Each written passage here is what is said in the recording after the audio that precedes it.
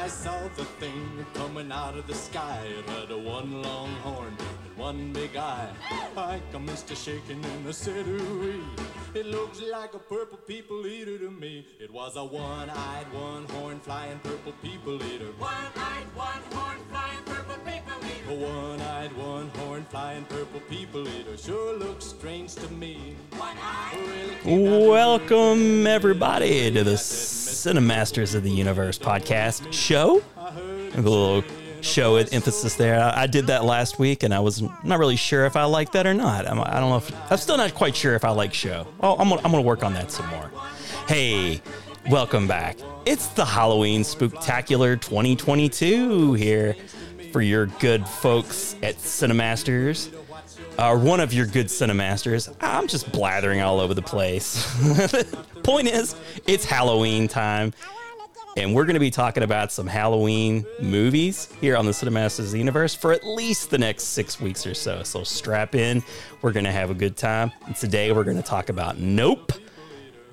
And I'm going to be doing that with my co-host to the north, Mr. Adam Peterson. Spooktacular. Spooktacular.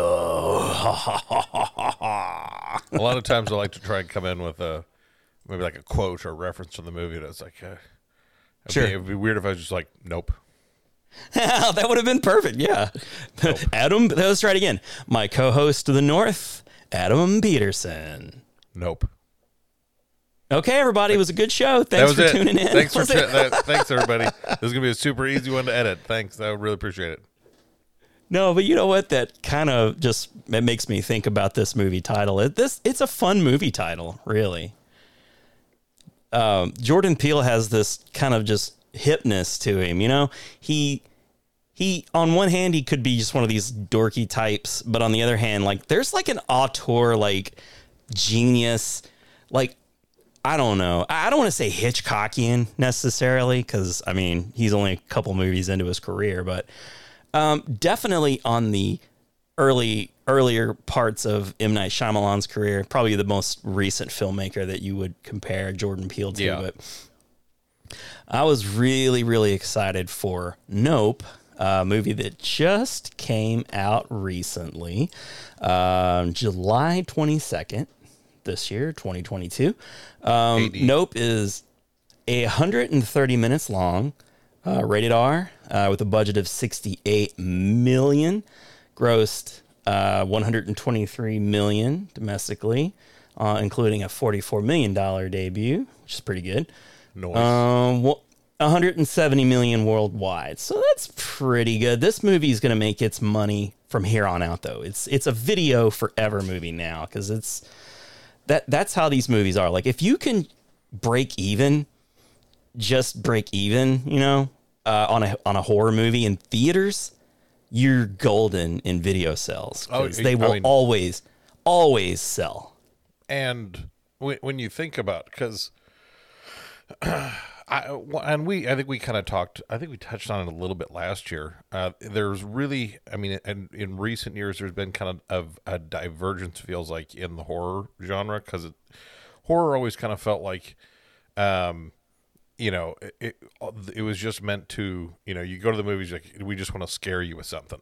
Like people weren't really shooting to make like good movies or even movies with a theme or message. It was just kind of like, we just want to scare you.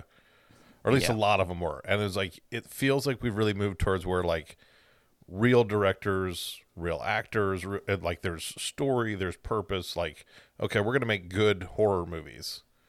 And it's been nice that that's been more of a focus. I agree 100%. And I give full credit to A24 as a studio, because right from the beginning, I believe Hereditary might have been their first movie, might have been their first release theatrically, but they're cranking them out. I mean, you know, they're coming out left and right. They're always, you know, thought-provoking. They're not, like you say, to your point, back in the 70s, 80s, and 90s, it was about getting a young cast and then killing them off one by one. That's sort of, you're not supposed to be challenged. there's not like you ever go into one of those movies with any hope of there being a happy outcome. Because you know the rules. There's going to be one final person left out of 8 to 12, usually female, and they typically will carry into the sequel, and then, you know, they go away, or, you know, whether they die or just don't show up at all in the next movie. But you know what I mean, right? Yeah. Just a real straightforward formula for making horror pictures, and they were always cheap, and they always made money. So that's why they just kept cranking out all the Friday the 13th and all the Nightmare on Elm Streets, and you name it. Every horror movie gets at least 3 flicks. You know, like there's a franchise. They must write them with, you know, a franchise in mind, even if it's just direct to video type stuff. Well, and even when you think about like the phenomenon that Scream ended up being, it was just when, you know, Wes Craven had the foresight to kind of take, you know, the blueprint and that kind of tunnel vision that everybody had for horror, no matter, you know, what kind of movie you were making, and just kind of back up a little bit and say, okay, here, you know, Scream exists because horror movies are so incredibly formulaic. And not that other genres aren't too, but it was just one of those things like, okay, even breaking down when Jamie Kennedy's going over, oh, here's the rules of a horror movie. I was like, everybody could identify with it, and it worked so well because, like, oh, yeah, this is how they are. And when things are that formulaic, it doesn't have to be good. It just has to follow the pattern. And it landed right at the perfect time, you know, mid to late 90s. The perfect audience built in, you know, just the sarcastic, self-aware, self-referential meta. That generation was really the first to do that. Now it's being carried in even further now by, you know, newer, younger people. But that really was near the beginning of, I feel like, that self-referential sort of meta horror. and he kind of started tinkering with that when he did New Nightmare, which was a really good reinvention of that franchise. And it's like, okay, by the like you're thinking, I mean, right, because Robert Englund in that movie is really an actor who plays Freddy, but also nice. Freddy's real. I mean, you get, because when you go through that franchise, and by the time you get to some of the later installments, you're like, you know, the quality really does start kind of dropping off. You know, Freddy, I think, as a franchise holds up pretty decently, but it's like, to get to that far in a franchise and have something that's that kind of fresh and inventive really did show how Wes Craven, you know, which I feel like Wes Craven is kind of another one of those.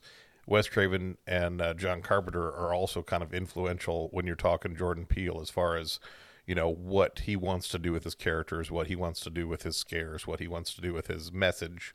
So it's seeing how those things and how those, because it would be, I mean, when you think about those guys, I mean, Wes Craven's and John Carpenter's, those are the guys that have been able to go the distance. They weren't just a one and done or even a couple installments in a franchise. Like, those are hallmarks of the horror industry. And those are two very different types of horror directors. Oh yeah.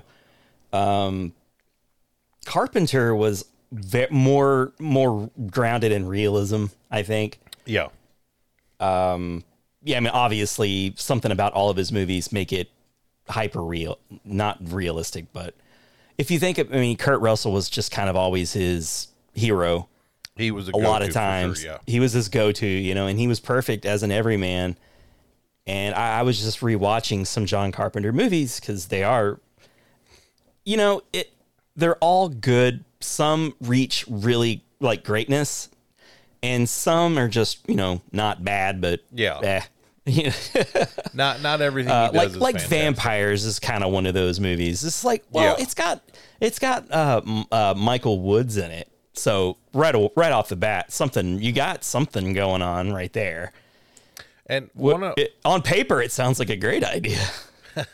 One of the things I think, because John Carpenter for me definitely translates to kind of the persona that it seems like Jordan Peele has. I don't feel like Jordan Peele necessarily wants to define himself in the same kind of terms as like an M. Night Shyamalan. I don't think he does either. I think it's kind of, I mean, one of the things that I think is a little unfortunate, because I found even myself falling a victim to it somewhat after watching Nope, is kind of that I feel like M. Night Shyamalan more purposely put himself in the box of wait for the, what's the twist going to be. Jordan Peele hasn't necessarily been the same in that respect, but one of the things that I feel like Jordan Peele, where he kind of is on that John Carpenter level, when I think of like They Live, where there's a good and entertaining story that's happening that also happens to have like some, a message or a theme or some kind of social connection, because I feel like that's especially with the first two installments, that's a big part of it. Very much like John Carpenter. There's definitely a social message. There's like a message happening here. Absolutely. In that you find that in a John Carpenter movie, but not a Wes Craven movie. Yeah. Yes, I think you're right too, by the way, about Jordan Peele. I think his movies, with him, his signature may just be making a movie where things aren't quite what you think. Yeah. So it's not necessarily, that is kind of like a twist, but with a twist, it needs to come out of left field or something crazy. Yeah. With him, he's not, going way out of left field. He takes your preconceived expectations and just sort of very expertly, very quietly, very, without even really realizing it, shifts the movie into another direction.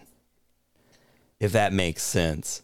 Well, and absolutely. And I think, because one of the things that I really like when I was especially, leading up to when we were doing this, just kind of reflecting on it, like one of the things, because I felt like initially I was I wasn't disappointed with Nope.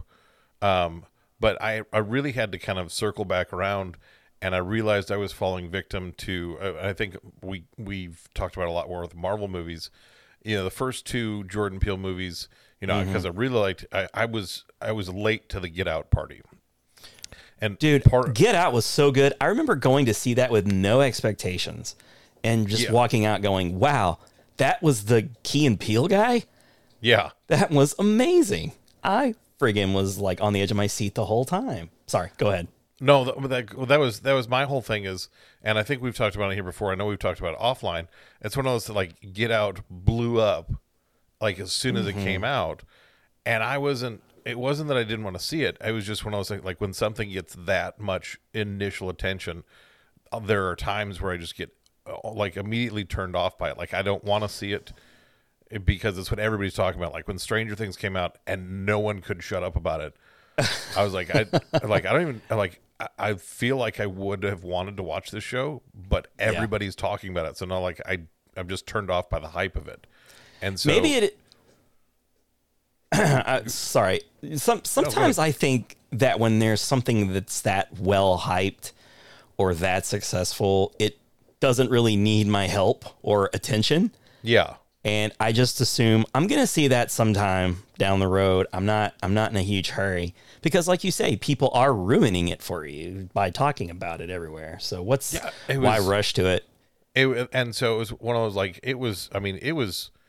I think I ended up picking it up on Blu-ray for like literally $5 by the time I got around to seeing Get Out. So it's like, it had well gone beyond its initial, all of the craze of it. And I watched it, and I did love it. And in the back of my mind, and Jordan Peele won an Oscar for screenplay for that. So it was one of those like in the back of my head, it wasn't that I didn't want to appreciate or didn't think that I would enjoy it. It was just it was that kind of initial resistance to it. But then it was like once I watched it, like this really is it because I think part of it is like when there's that much hype, the expectation gets shifted towards like it has to be good. It's like, if I don't like this, then I'm not a part of the phenomenon. I'm the odd man out. And it's not like I care about belonging to the masses, but it's one of those, like, it feels like there's more pressure to enjoy it. And I'm like, I want to come in and be able to watch You're going to let your friends down somehow like, if you didn't love it. This movie. Everybody's like, what's wrong with you? Will they not talk to me again? How does that work? So I'm like, okay. Oh, you don't love Stranger Things? I'm starting to wonder why we're friends. Which, for the record, I hated season 1 of Stranger Things. Absolutely hated it. Yeah. The only Yeah. reason I watched it is because everyone else was watching it. I do not, and I think I've been vocal about this in the past. I do not care for Matthew Modine at all, and he was easily What? ruining everything about it. The only reason I came back in season 2 was Paul Reiser. I know that we had what's his face, Mikey from the Goonies. He was in there too. Sean as Bob. Astin. Yeah, Sean Astin. Yeah. Yeah. Which he was a good addition, and I was happy to Right. have him. I came Right. back for Paul Reiser just so that if this ever makes it to Paul Reiser's door, Paul Reiser is the reason I came back to Stranger Things, because Paul Reiser is fantastic.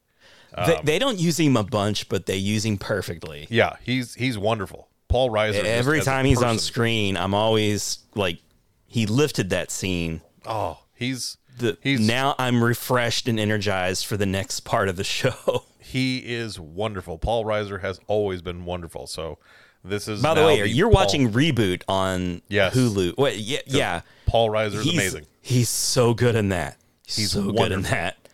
I cannot recommend In fact, that show everyone enough. is really good.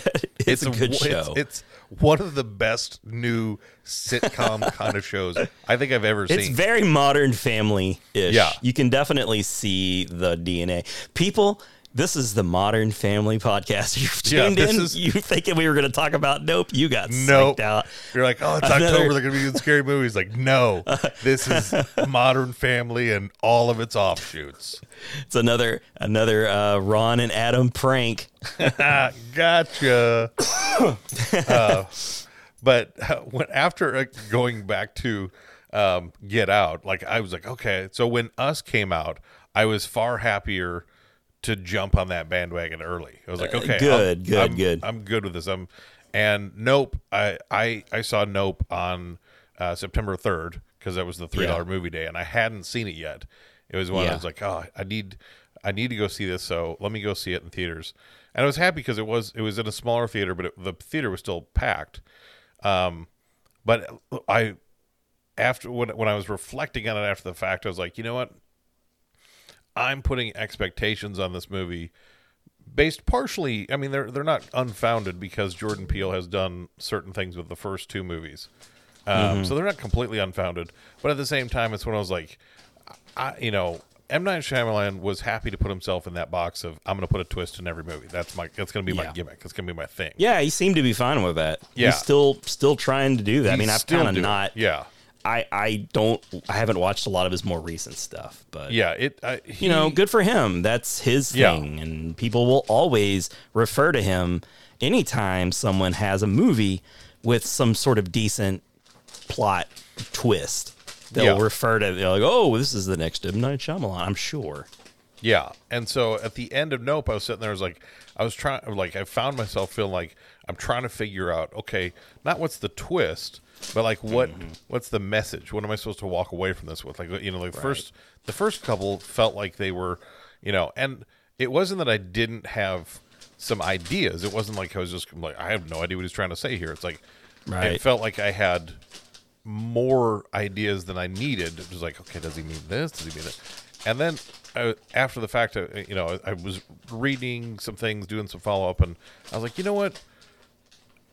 Because one of the things I was reading was talking about, like, one of the points of the movie for Jordan Peele was just he wanted to make a monster movie.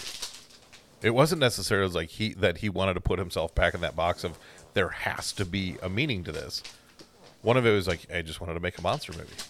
I wanted to make a big summer monster movie just because that's a thing that people don't do anymore. Well, he wanted to make his Akira movie. Yeah. So I'm like, you know what? I started to kind of turn it back on. I was like, okay, I feel like I'm putting some undue expectations on Jordan Peele for this movie. That if I'm feeling let down by it, it's not because the You're movie really, I'd say, why are you doing this to Jordan Peele? But you're just hurting yourself, man. Yeah. I was like, okay, no, there were some interesting themes. There were some, as like, it was because it was an enjoyable movie. At the end of it, it's like, okay, this wasn't like, and I'm really tired, just as kind of if I can get on a soapbox for a half a second, I'm really tired of everybody, if they see a movie that they are not completely enthralled the entire time, saying it's the worst movie I've ever seen. Yeah. Because that's what everybody does. Like, oh, that was the worst movie ever. It's like, no, No, it's not. weird. The critic, like Rotten Tomatoes, has a score of 82%, which is really good. But the audience score is lower. It's 68%. And usually it's reversed. Yeah. Most of the time, the audience is far more lenient than critics. So I wonder if that's something that other people are feeling too. Like you're putting pressure on yourself to make it this big thing to equal or exceed Get Out, which everybody knows was a big successful thing. And it's always way more fun to be on the front of the wave as you're coming in. Yeah. Not like trailing on the back part of the wave, sadly. But with Jordan Peele, like this movie for me. Well, I'm sorry. You talk about your experience seeing. No. Like, I didn't. The only because like I was saying, he didn't put himself in that same box as M. Night Shyamalan. But the first two, the one thing I will say that was different from Nope, or about Nope from the first two, was there was kind of, I mean, like you had that huge hook at the end with the girlfriend, who was like, whoa, wait a minute, she's totally in on this whole thing, and then at the end of Us, because at the end of Us, I had already figured that one out. That it was okay. It's the inverse, because it was funny because it reminded me of one of the Simpsons Treehouse of Horrors when they had Bart's evil twin was upstairs in the attic, and it was like, wait, I didn't care for Us, honestly. I was let down by Us, so there was a lot riding on Nope for me. Yeah. It just in terms of, well, is Jordan Peele, was he really the guy that I was hoping he would be, or is he just sort of not good, but not the great? I loved Nope. I loved it. Just was really, it just feels like a really well-made movie. It has a Spielberg feel to it. And I know I'm not like comparing him to Spielberg or anything, but and maybe it's part of that kind of valley. A lot of Spielberg movies kind of have that sort of, setting, backdrop, California sort of setting. Maybe part of it's that, but also it's just really beautiful. Every scene has a purpose. Every scene. He doesn't like waste a lot of time with his movie. And I said it's 130 minutes. That's a long movie. Oh yeah. For a scary movie, I think you're risking burning out your audience because of all the ups and downs. Now there's some quiet scenes. There's a lot of quiet scenes, which is great for building, attention. And he's really good at that too, in a different way than say, who's the other big, James Wan. Yeah. How he has his tendencies and tells. I feel like we're still seeing what Jordan Peele can do. Like, I don't think he's necessarily showed us that same old thing. And I think that's awesome. I'm very excited about his career. I just love Nope. That was so good. This is written and directed by Jordan Peele, which is, I can't get over the fact that this dude was famous. Not just had a show, but was famous for a Chappelle Show style skit comedy show on Comedy Central. Here's this, like, I can't look at him like a director, but if you watch any of his interviews or just read anything he has to say, he's very director-like. The guy just kind of talks like a director, or a dude that just sees things on another level and is trying to talk to other people who can't see like him. And he just has this way about him. And it's really exciting. And I don't know how old he is necessarily. I mean, he's young, but I don't know. I have a lot of years, hopefully, to look forward to Jordan Peele movies. And I prefer they to be horror movies. I know he probably doesn't want to put himself in that box. Because now basically three of his first three movies have sort of horror leanings in them. With Us, it's more, I don't know. I would say it's horror, I guess. I would go ahead and call it a horror movie. Well, that's one of the things I was it was something I saw on TikTok earlier today. Because people, it was about, I guess there was somebody going on Twitter was raving about Jordan Peele, being this, he's a great horror director.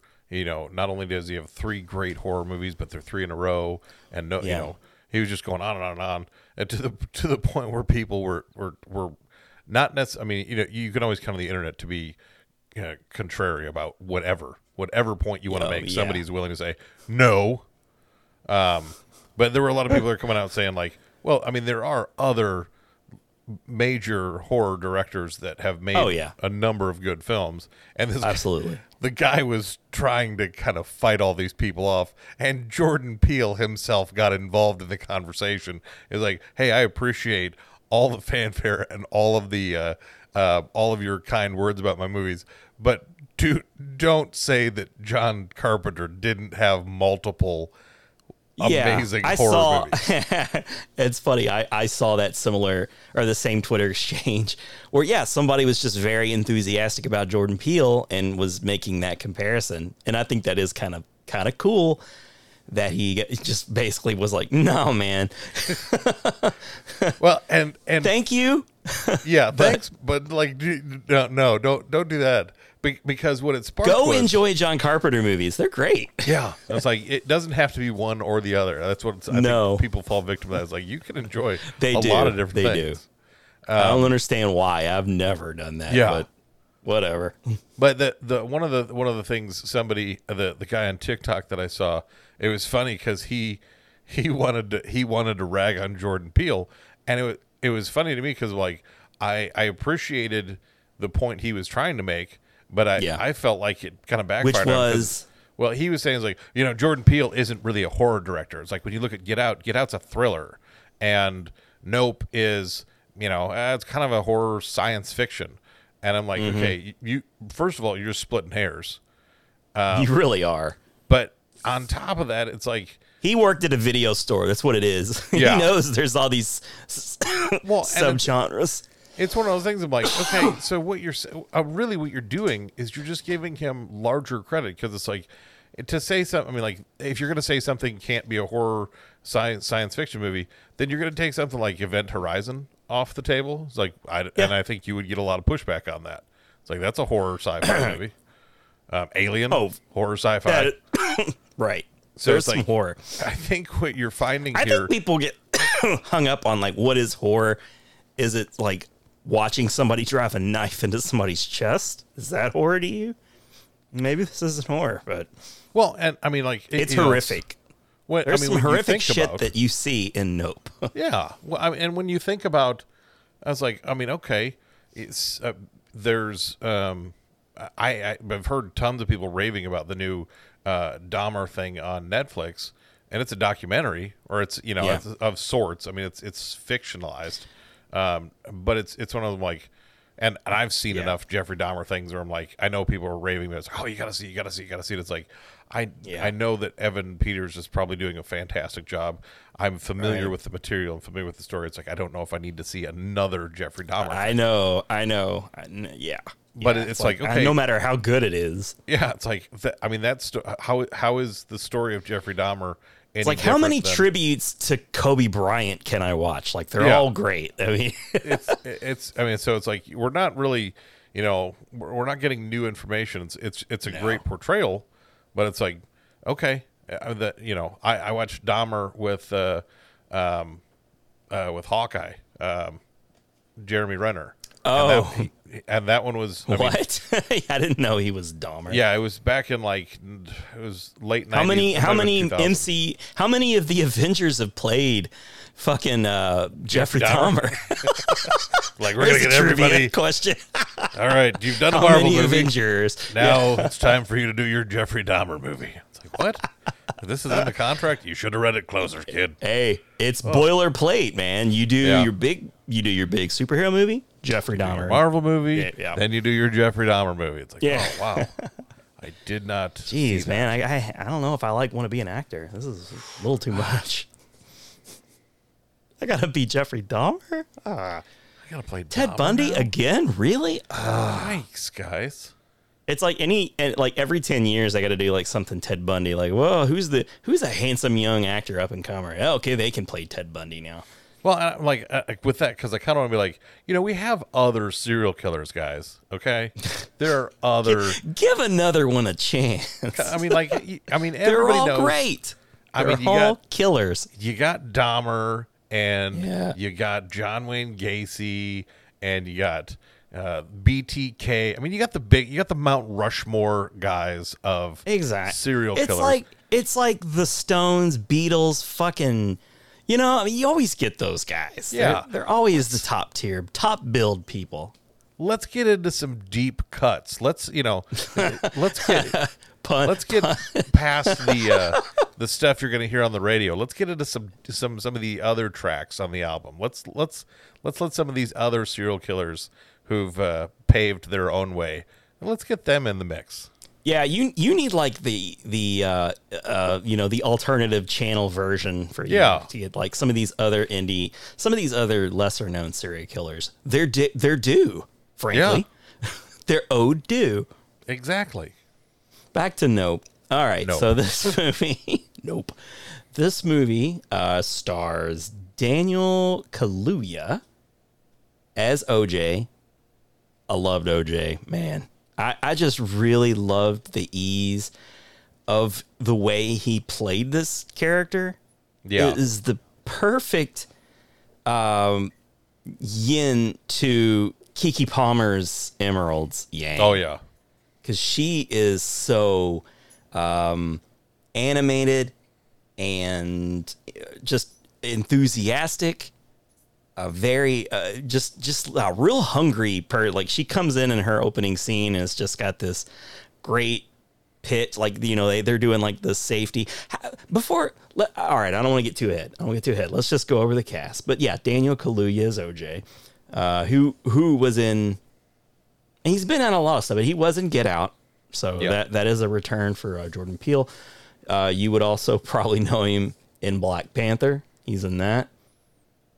But he recently actually won an Oscar for Judas and the Black Messiah. So Daniel Kaluuya, like, get to know this guy. He's an up and comer for sure. He's been around for a minute, but now he's really hitting his stride, it seems. Keke Palmer, I just mentioned her. It plays his sister, his little sister. I don't think they're twins. Emerald. She made her debut in Medea's Family Reunion. She was in Akeelah and the Bee. She's a singer. She's on Broadway. She's just a real like talented all around performer.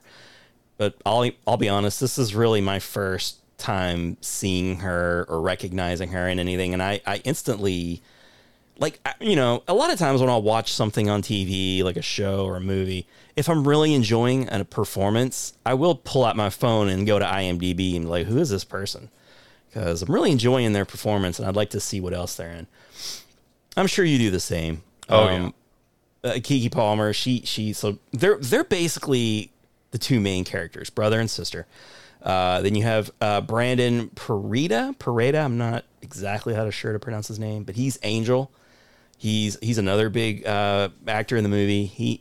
He's kind of a young guy. I think this is really going to be the most recognizable thing from anybody that they've seen him in. So he was like the techie guy. Stephen Ewan as Jupe, and come on, he was in The Walking Dead. It's Glenn. It's Glenn from The Walking Dead. You see him and you just can't help but go to Glenn. But he's in a lot of stuff, and I really enjoy him, especially in this movie. He does like a monologue, a couple of different little monologue-y type things that he's barely in the movie, but he does everything so well. Like, he's really good in it. Michael Wincott as Antlers Holst. Loved him in this movie. I love his voice. Dude's got an amazing voice. Kind of reminds me of who's the guy who played Bishop in Aliens, and he's in a ton of movies as like a lot of times a bad guy, but he's got a real kind of deep voice too. You know what I'm talking about? Oh, yes. Bishop in Aliens. Why can't I think of his name? Anyways, doesn't matter. But just great great, like smoked 10 packs of cigarettes a day his whole entire life kind of voice. Oh yeah. Been acting since like the late 70s, early 80s. He played Ed Gein in the Hitchcock movie, the more recent Hitchcock movie. With Lance Henriksen. Lance Henriksen, thank you. He's also awesome. Usually not a famous actor necessarily, although you say his name, people would probably say, yeah, I know who that is. But not a famous person, but every time he's in a movie, he always brings it. You know, he's always brings like whatever you would hire a Lance Henriksen, he always brings that to the table. Well, and even like when at the opening of the episode, playing the Purple People Eater song, like it was when he starts just going through the lyrics of that song. And he just keeps going, dude. I was like, it was like, oh, is he gonna do the whole song? I think he's gonna do the whole song. It's funny because it's like it was a little bit awkward because it's like, yeah. That's the camera even got bored with him. Like next thing you know, you see this sweeping shot against trees, and he's still singing the song. He's still going. The with camera's Purple like, People fuck Eater. it. I don't know how long he's like, gonna be. Let's just move on with the movie. It's sort of Audio's gonna catch up, guys. We're just gonna go. You almost feel like, was that in the script, or did he just decide to start narrating with? He's gonna go full Shatner on Purple People Eater. Yeah. He went way more than Shatner. And I mean, it was like it worked. It was it was funny. It did. It worked. But at the same time, like the magic of his voice made it really appropriate for some like it just worked.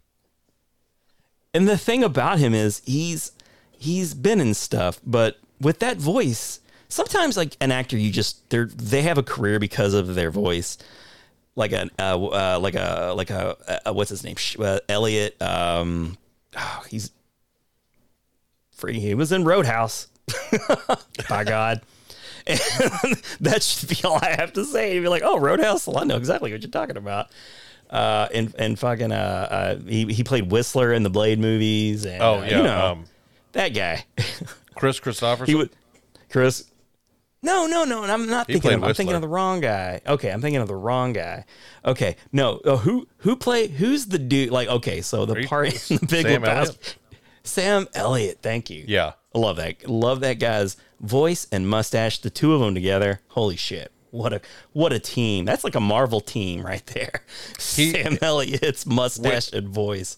He was one of the. I mean, like Nick Cage in the first Ghost Rider was not like. It was okay. It was okay. Decent. It wasn't great. And it wasn't as bad as some people like to try and pretend it was. But Sam Elliott in that, like his limited role in that, I was like, okay, that was definitely like if you like that pushes it, props it up just enough to like, okay, yeah, that made it really enjoyable. He came in the ninth and saved the game. Yeah, exactly. It's like, okay, if we hadn't had Sam Elliott here, like we might have been looking at an L on this one. But just point is, like, out. People recognize the names Sam Elliott or Morgan Freeman or whatever. You just can know hear him by him their talking voice. before you see his face. When James you think Earl of him, Jones. Yes. But he has had a long career, but he kind of plays bad guys in these, like, not necessarily B movies, but he was in Alien Resurrection.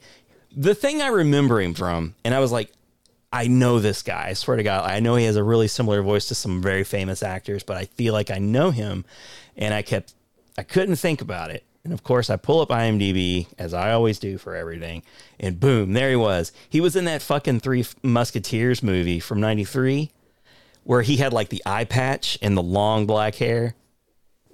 He was that guy. I'm taking it you probably haven't seen that movie because you're not really agreeing. Is that the one that Oliver Platt was in? Yeah, and Kiefer Sutherland and Martin Sheen. It's been a minute since I've seen that one. Yeah. Oh yeah. Well, it's very old. But he was a much younger actor. I was 10 when that came out, and it did not make. If that doesn't ring a bell, maybe you'll remember him as the douchebag goon from Robin Hood, Prince of Thieves, the Kevin Costner Robin Hood. It's also been a minute since I watched that. he seems to have a very I'm like, then let me test you on an even older movie, Adam.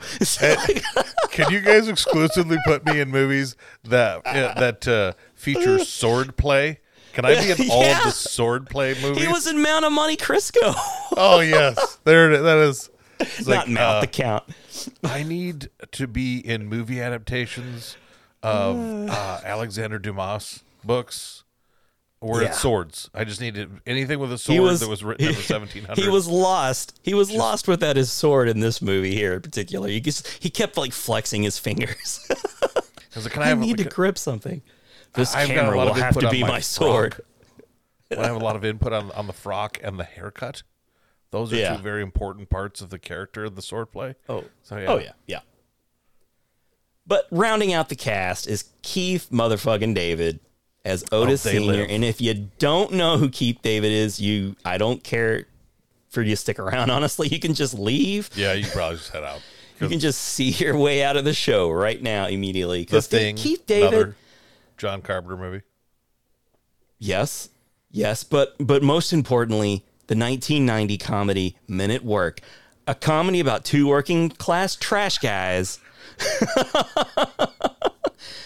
I mean, that movie was fucking awesome, and he ruled in that. Okay, but even more impressively was the Something About Mary role where he's the dad of Mary. And the scene where Ben Stiller zips his balls and dick up, he's the guy who peeks his head in and is like, is it the Franks or the beans? Keith But David. yeah, he also had a very long fist fight in a little movie called They Live from 1988. Just a classic. I think the best fist-to-fist fight scene maybe in all of cinematic history. Definitely in an alley, Yes, definitely in an alley. The best fist fight in an alley with Roddy Piper in any movie ever.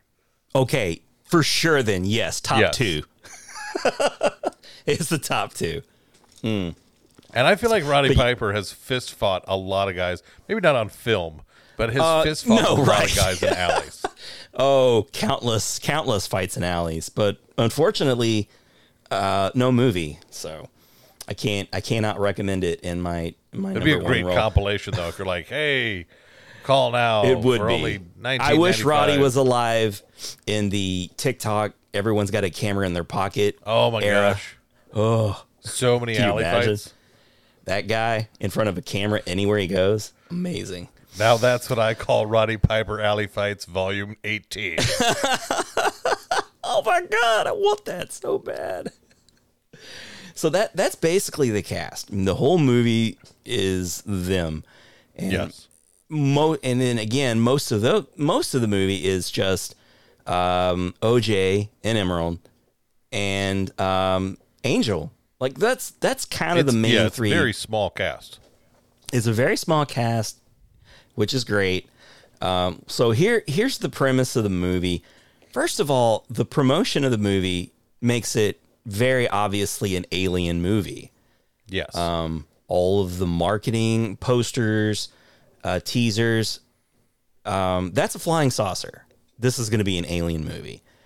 And I'm not saying it's not an alien movie, but the big twist of the movie is that this is not an alien ship. It's an actual animal or like living being, all like with no little Martians inside of it. Just it's an apex predator that for some reason is sitting over this little valley in California somewhere, and he's just in the movie now. He's just in existence. I don't know how he got here. It really plays with the whole, all of the people who would get up, it's kind of a cliche. Like they get abducted from a saucer thing, and then next thing you know, they wake up and they're wherever. In this movie, the animal or the alien, I mean, we could still call it an alien for all we know. I figure we've seen every species we're ever going to see at this point on Earth, unless it crumbs up from the center of the Earth, which, who knows, maybe. I saw Godzilla versus King Kong. There's like an underworld down there I didn't know about. Yeah, it could have came from there. Kaijus to show up. Yeah. So this thing shows up and kind of sucks people up in a way. But I don't want to get too ahead. So the movie centers around mainly OJ and Emerald, and they are the kids of Otis Sr., who started this horse training business for the stars, like Hollywood. They're near Hollywood. They're Hollywood adjacent. The name of their business is Haywood Hollywood Horses, and that's what they're like, the horse handlers. Keith David is barely in the movie, unfortunately. He dies mysteriously, and the movie kind of picks up basically 8 months later. Like, a very mysterious death happens in the movie. We know that it's an alien that's doing it, but all we see are objects falling from the sky, and poor Otis takes a nickel to the cranium and is basically instantly killed. But we still don't really know what happens. And the line of crap that they even give the Haywoods, you know, like what do they say, that they a prop plane or something? Oh, weird. yeah. Yeah, he's like, that didn't make sense to me. I'm like, no, that didn't make sense to me either. But what the hell does make sense in that case? But yeah, so he began the business, seemingly a very well respected business in Hollywood. If you need a horse, you call Haywood Hollywood Horses. The first scene, we kind of get a feel for OJ and Emerald, kind of their dynamic, which again, he's kind of the stoic kind of man of a few words, often grunts, and when he's communicating, he'll just be like, He's just very, very soft spoken, very understated. And his sister, on the other, she's very upbeat and excitable. And so right away we know that his sister's late for something, and he's sort of standing next to this horse, Lucky, in front of a green screen, very uncomfortable looking, just miserable. And he's like looking down at the ground as all of these movie maker, these Hollywood types, or director, and like the production, the annoying assistant who's just kind of walking around like telling him what to do. And of course you see Antlers, he's there, he's sort of the he's the cinematographer of the deal. And he knows he has to go into this safety meeting thing, and you can tell that he's doing this sort of rehearsed bit, but he's not really getting it right, or he's not emphasizing anything at all like he should be. He's just very much like, fuck you, I don't even want to be here. But he starts getting into it, and then his sister comes out, and then she's got the whole, you can just tell, he's the hands and I'm the mouth, and as a team we work. So she comes out, she's got the whole spiel, and I love the scene with her, and I was going to play an audio clip of it, but I guess I can't. I just really love her whole just the way she's delivering, the way she's acting. I just really dug her. I think she felt very realistic. In our last show we were talking about Clerks 3 and the level of acting that maybe I was just starved for some good acting. I don't know. God damn, this is the best acting I've ever seen in my life. Well, and in the scene, it was interesting because it feels like, even though we're not privy to it, kind of the context, and especially some of the other stuff as the movie progresses, and you realize these two, they grew up on this farm with Keith David as their dad, who was kind of the amalgamation of both of them together.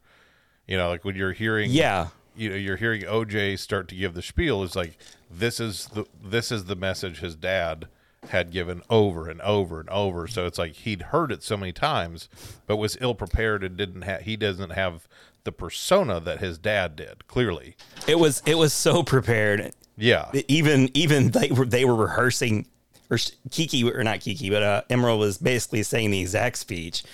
And then Yeah. they got to the great, and OJ's like, great. There's another great in there. I just love the way she kind of rolled with it. Yeah. This is great. And they're talking about the history of the jockey and how it ties back to them and their family. Very cool scene. So you could see, like, she has that showmanship, but she doesn't have, like, where she lacks the fortitude and the familiarity with the work that goes into it. Like, she can represent it. Oh yeah, fortitude's the way. Like OJ, even in the face of danger, many times is like, well, I gotta be at the farm in the morning because I got mouths to feed. Yeah, I got shit to do, man. he's got the hard work down. She's got the showmanship down. And because what I really like about their dynamic is it seemed like it would be really easy especially for OJ to kind of resent her. And there's a couple times where, like, he straight talks with her, is like, how kind of flaky she is. Yeah. But I really appreciate about the fact that their bond as siblings and their ties to this industry and this farm and this life that they both lived, even though they're two very different people, like they're never really at odds. They always really care about and love each other, and that comes through. And I felt the two of them, their acting, I was like, one of my favorite things that they do is when they had like their handshake where they're going as like, oh yeah. I mean, it's just I told you my boy was gonna roll up in here with a non-mechanical camera, didn't I? Let's go. I mean, it was so good because it was like I kept expecting him. Or especially early on, I expected him, and the way they characterized the two of them was, kind of a goofus and gallant, for there to be some level of resentment. Nice, but really, it's more like he understood his sister and she understood her brother. Yeah, and they accommodated for their shortcomings in wanting to be the amalgamation, be who their dad was, and I like because he's Keith fucking David, and it takes two people to equal Keith David. It does two damn good people to equal Keith. I mean, I'd love to see Daniel and Kiki in an alley fighting Roddy Piper. I mean, I feel like that would be an amazing fight. That would be pretty amazing too. That might work. I might be equally as entertained. I feel like CGI. I feel like we could make that happen. I thought they were one of the more believable brother sister like combinations on film that I can remember in some time. I don't want to pull like an example off the top of my head, but they really felt like brother and sister. And like you said, they felt the love. They could do the straight talk. They allowed each other to be in their own lanes without judgment. And because he never really says shit. Like there are definitely times, like when Angel's like unloading the equipment, and she's like, "Is this going to take more than an hour?" And he's like, "Yeah, it's gonna." And she's like, "I'm out of here." Yeah. And like OJ would say things like, "Well, you could help me work," and like, "Nah, I'm good." I don't know. Yeah, it's like he always knows like she's not gonna help. No, that wasn't really like an invitation to do something fun. He just really wants you to help him with chores. And when more hands equals less work. When she shows up with the horse with the flags tied to it, he's like, "I know exactly where you got that." Okay. Yes. She had just enough time to drive down the road. Yeah. I know where you got that. I love it when Steven Yeun shows up and he's clearly very like in a passive aggressive, like he's trying to like, "Hey, I see you got some sweet new horses. We got something. We have some of those too." And she very smartly goes, "Where'd you get yours?" Like at the same time, so he can't. Oh, it was such a good scene. Like, and she's like, waving. "No, you can stay over there. You're good."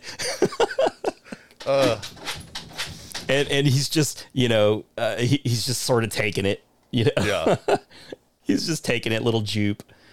But speaking of Jupe, we really ought to back up real quick because there's a big part of the movie that we haven't even talked about yet, and that is this opening scene, the Gordy scene, Gordy's home, which was a sitcom in the 90s, sort of your mid 90s sort of TGIF style sitcom that he was on as a child actor. And the scene basically opens up with this chimp, not an ape, just a chimp, cute little chimp. You see him in movies all the time, with just bloodied hands, just a horrific scene. And, something happens. And I like when movies start like that. They just sort of give you this thing that you have to just look at. He doesn't move the camera. You're just forced to look at it and drink it in, absorb the horror, and then let your brain do all the heavy lifting. The movie doesn't even have to try because you're just instantly thinking like, what happened? How did what? Oh my God, are they dead? Like your brain just is cycling through all these these thoughts.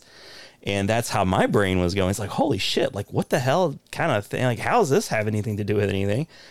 And, so Gordy, Stephen Ewan was an actor, a cast member on this show where this chimpanzee basically flipped out during a taping of a show and killed or disfigured basically all of the cast except for Stephen Ewan. He seemingly survives because the Gordy, the chimp, I think at one point he finally just sort of calms down, and when he sees him, instead of murdering him, he just kind of gives him the fist pound thing. Yeah. And then before he has you never know. He might have reached out and then grabbed him and yanked him out of there. You never know. But before that he could do anything, he gets shot down by, the police, animal trainer. I don't know, but he gets shot dead, and blood splatters across basically little Jupe's vision. So there's this horribly traumatic scene where this crazy thing, and it's just a hell of a thing to watch because it's so eerie and so quiet. You know what I mean? And there's that shoe that's sort of just standing straight up. Oh yeah, the standing straight up one. In a very unnaturally, it's like, wow, this is a really cool way to start the movie. Not anything to do with aliens at all, but it's very interesting. And you're like, this better have a point. And it basically is the whole point of the whole movie, in that if you think you can take advantage of these dangerous animals, exploit them for cash, thinking that you're somehow, not going to get viciously attacked because you have this bond, then you're mistaken, and you're going to get hurt. You could possibly get killed or get others killed too. You know what I mean? That's kind of the whole story of this movie. Don't exploit animals, especially not these really dangerous, like the tiger people and people who just home these dangerous animals. And I don't know if Jordan Peele hadn't, I don't know if you know this, but I don't know if Jordan Peele hadn't known about this story beforehand, but there was a real life incident where one of these Hollywood type chimps killed a friend of the owner, had this chimp since it was born, basically raised it herself, treated it like a kid, slept with the chimp. It slept with her, had just a wonderful relationship, never a problem. And just one day, a friend of hers came over and it killed her. It just freaked out and killed her.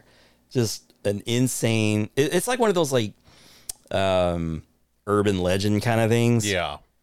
A lot of the stuff that happens in this movie feels sort of urban legend. And I love it. And I love how Jordan Peele, if he has, maybe he has a thing where he kind of shows his Hollywood ties a little bit, kind of gives you a look behind the scenes or how things work, for certain things. If that makes sense, that might be a thing that he is maybe known for, because you get a lot of that behind the scenes stuff. Yeah. But yeah, so crazy way to start the movie. Gordy's, it's smash cuts. And then so like the next part of the movie is, so you see the OJ and Emerald not doing so good. Like they kind of blow the job they were on. The horse kind of freaks out. He's a little overwhelmed, and I guess OJ just doesn't have. He was letting people know, like, hey man, watch out. Hey, you shouldn't stand back there. But he's not delivering the message in a way that these people understand. Like he's not being forceful at all. And if you're not being forceful, then they're just going to walk on you. And, somebody almost got hurt, like the horse like saw its reflection or something. I'm not really quite sure what the horse saw, but I guess just saw its own eyes or something and bucked and knocked like a plate from an assistant's hand or whatever. Anyways, needless to say, it wasn't a vote of confidence for their abilities as horse handlers, even though it really wasn't necessarily his fault. He just wasn't forceful enough with his messaging. So there, that didn't go well. So we find out that OJ, he's basically doing the business alone. I feel like that's kind of how the movie is. Like, M, she's kind of off doing her own thing, her own performances. Like she's trying to be like, in the one part of the movie, she's like, I'm an actor and I'm a singer and I'm a dancer. And, like she's got all these things that she does, just multi-talented. And, he's kind of just like the guy who's just picking things up and continuing. And she, after 6 months, we know like 6 months later from his death, she's sort of here now, it's just like, what's going on? Are you selling the farm? Where's the horses? And he's like, yeah, I've been selling these horses to Jupe and his show, who talk about his whole deal. So like they're neighbors. The Hollywood horses are neighbors to this, I guess like circus kind of thing. I'm not even sure how you would describe it.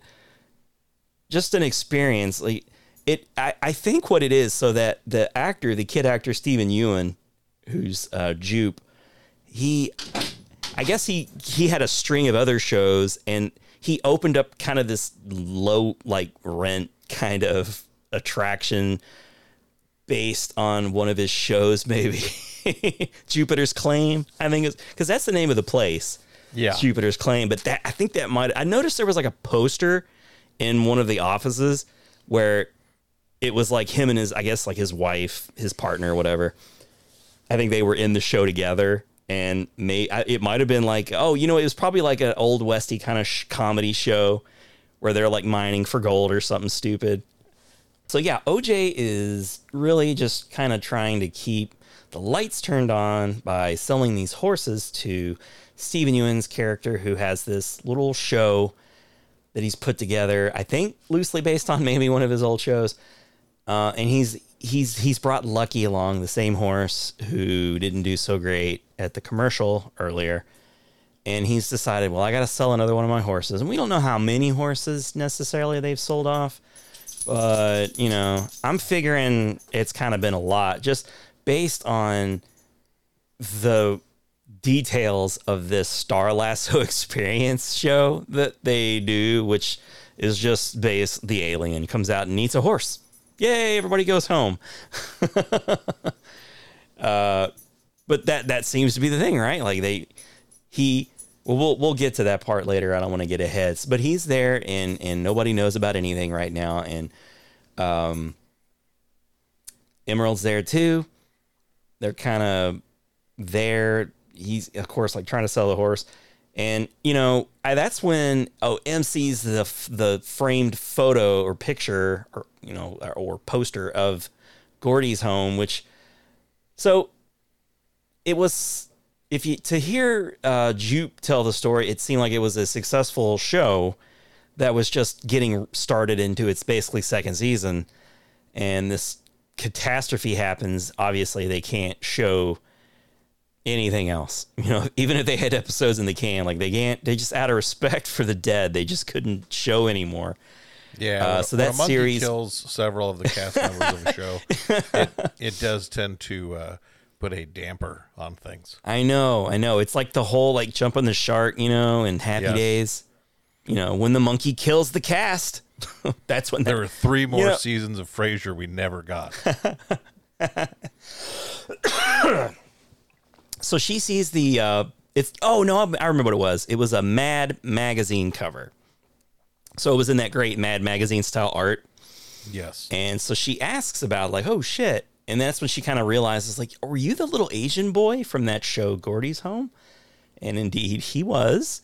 And he decides to kind of, I think he gives them the tour also to deflect because OJ says something about he wants to start maybe buying his horses back, or at least talk about the possibility of down the road maybe him buying his horses back because he wants his horses back. We could talk about that. Yeah. He's like, oh yeah, right. So let me tell you about this show that I used to be on, and then we'll take our minds off of this thing you just brought up that's important to you. And yeah, we can totally do that. But first, let me tell you about this time that I watched a monkey murder everybody viciously in front of me. But it's one of those times when, Stephen, it's just him telling a story about what happens. And, so we have the image in our head already of the incident. Now we know that he is the little boy who lives. And I mean, he's just sort of given the show version of like he just kind of talks about the popularity of the show and how that happened. And now it's like legendary because people, I mean, it seems like, again, it's like one of those things like this kind of feels like urban legend. Like, did this happen? But people are fascinated with it, obviously, because this crazy thing happened. And it happened in a time where you're not easily going to have streaming access to a thing like that. Yeah. So it's like, who has VHS tapes of a show that went basically 1.5 seasons? I'm estimating, right? Probably not many. So it could be very interesting. And he's telling stories about like, oh yeah, this couple paid me like $10,000. Just let me to stay the night here or something dumb. And he's telling the story, and he goes into that whole SNL bit, which was just fun to watch him tell the story. Because M asked the question, oh my God, what was that like? The very normal question. And he kind of coyly is like, well, did you ever see that episode of SNL where, they parodied it basically, which seems like a really poor taste thing to parody, but whatever. We're talking early 2000s SNL apparently. And, but he's telling this story about how they had parodied it, and Rob Lowe that played him or something. And, they're doing the whole thing, and Chris Kattan is playing the chimp, and he's just telling the story of this skit, but we immediately get to see more of the horrific scene play out, right? Yeah. He talks about that, and he's undercutting the horror a little bit by mentioning the SNL, the comedic part of the story. But really, you get more of the Gordy scene. And I mean, it's crazy. And you also like, I love the way he layers his movies as you're getting all of the logos for the production companies and stuff at the beginning of the movie, right? You're hearing what's happening moments before Gordy flips out, and then you hear it. You just hear it, but you're watching all these logos and shit fly by. You're like, should I be paying attention to this? I guess it's important. They're playing it over the logos. But then you get more of that from like another point of view. And so you kind of see him like wailing on his co-star, the girl with like who was at the show later on with the disfigured face. Oh, He's just like wailing on this girl. And you see him like bend over at one point and just like takes a bite. Just like, ah! And then the actor who plays the father comes out. I guess he was hiding or whatever, or maybe he felt like heroic in the moment, but he immediately is outmatched. He's like, Gordy, no. You're a cute little chimp. Don't kill me. But he, again, kind of sort of off camera is just like wailing on him and kills him. Like, you do not realize that these chimps can do such damage to, they're smaller than a human being, right? But I guess they just are more muscular, and then they're more savage. Their strength is ridiculous.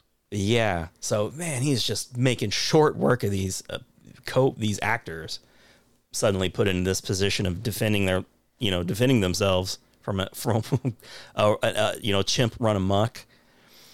And then of course the part where he kind of comes over and does the fist bump. I love that they were like, oh yeah, the world's first fist bump. That was us. We did that.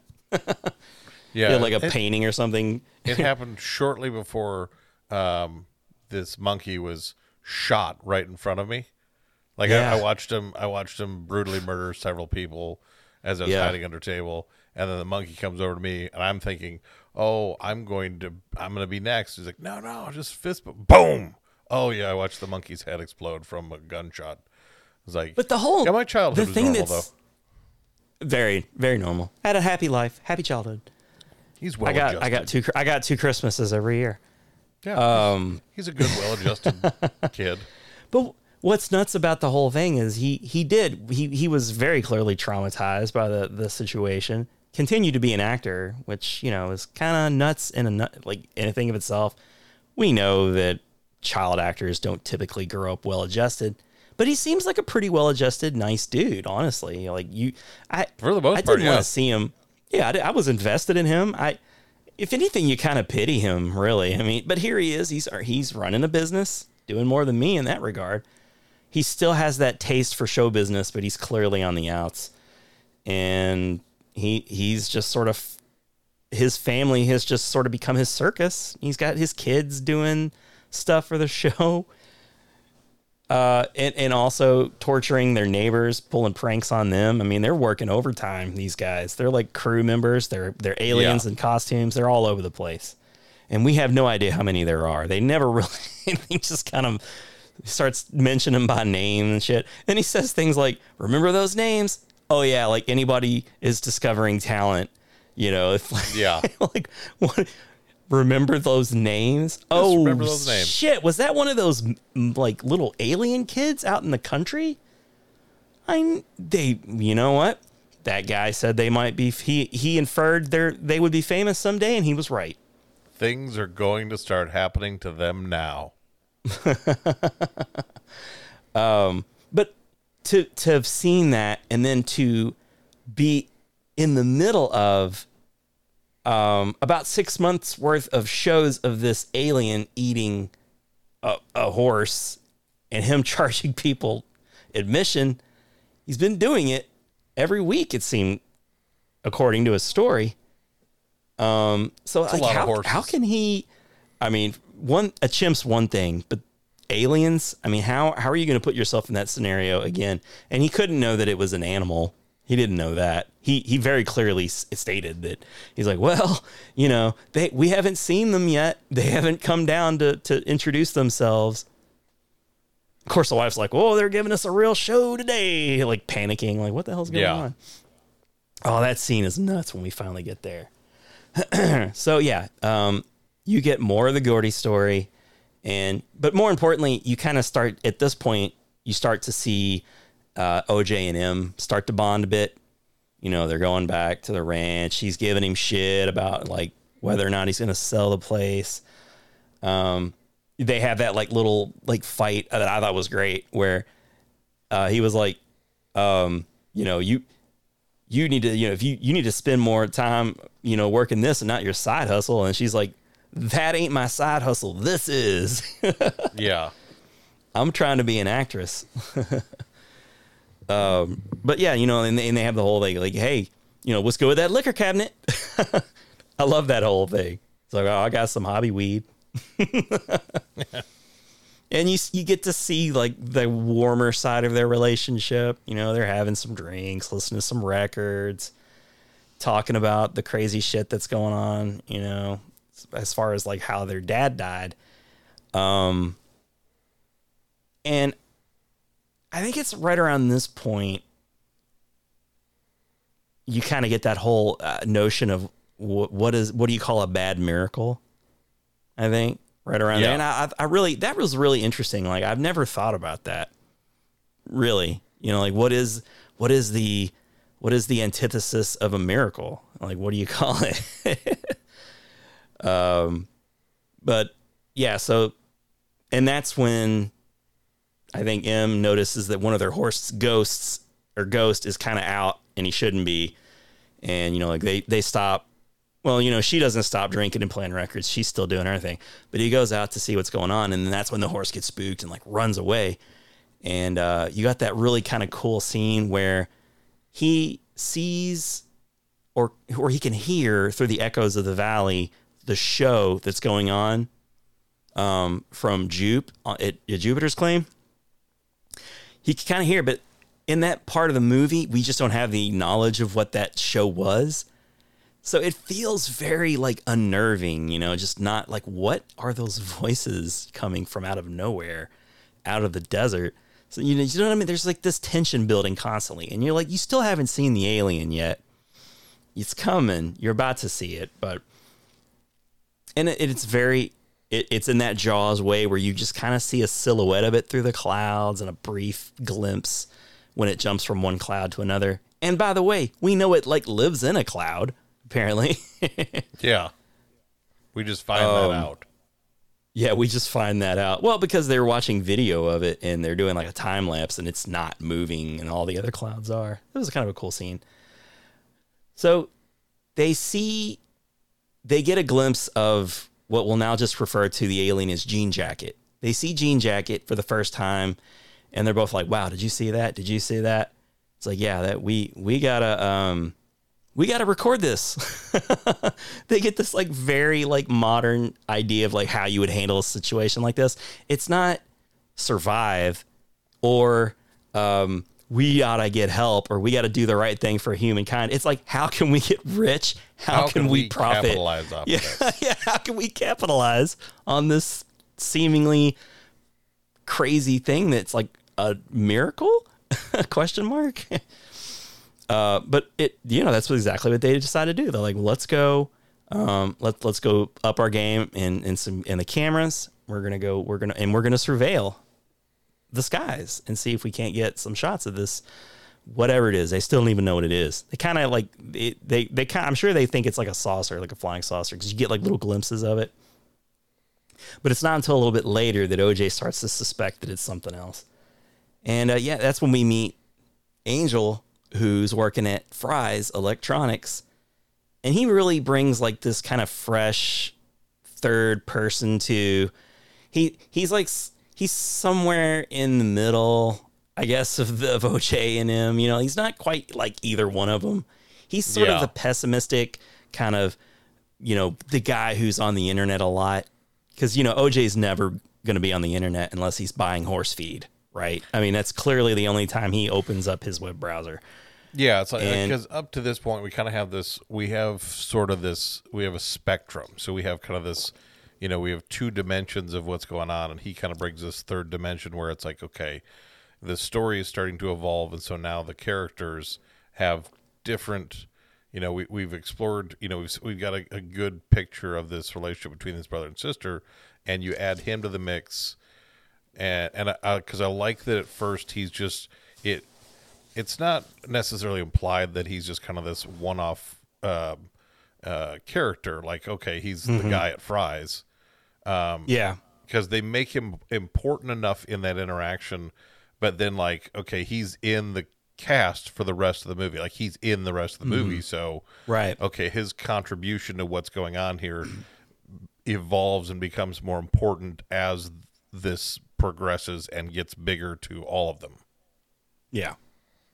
Yeah. And the reason he joins in the gang is because he's, they're in there buying all this equipment and Angel is like, man, this is some really, are you going to install this yourself? And, they were like, I guess we have to, right? Is it hard? He's like, yeah, it's real hard. And he kind of gives them the whole, like, well, I can come out and install it for you. And you're going to want that. And they were right. He was right. But I liked it because, first of all, he is a character who's just getting out of a painful relationship. So he's kind of got this bitterness to him a little bit. Yeah. But you can tell he's definitely that guy who just gets walked on, right? He's definitely that nice guy. Yeah. Because constantly he's showing himself to be righteous and true and does, he seems to always be he's definitely not trying to capitalize on the situation. He's just there to be the help, and he's just also experiencing this crazy thing that's happening. But of course, when they're at Fry's, he's just seeing that they're buying up all this equipment. So they're like, all right, yeah, you know, come on out and install it. And then they had this like little interesting conversation that I wanted to bring up about what their plan is. Like, all right, so what we can do, because like it's funny how it just keeps getting bigger and bigger, like snowballs. She's like, okay, I know this website where if you can offer them evidence of alien, they'll give you $3,000. Well, you know, like why are we gonna do that? Let's do our own thing. Let's create our own brand. And then they finally end up to the Oprah idea. We want the Oprah shot.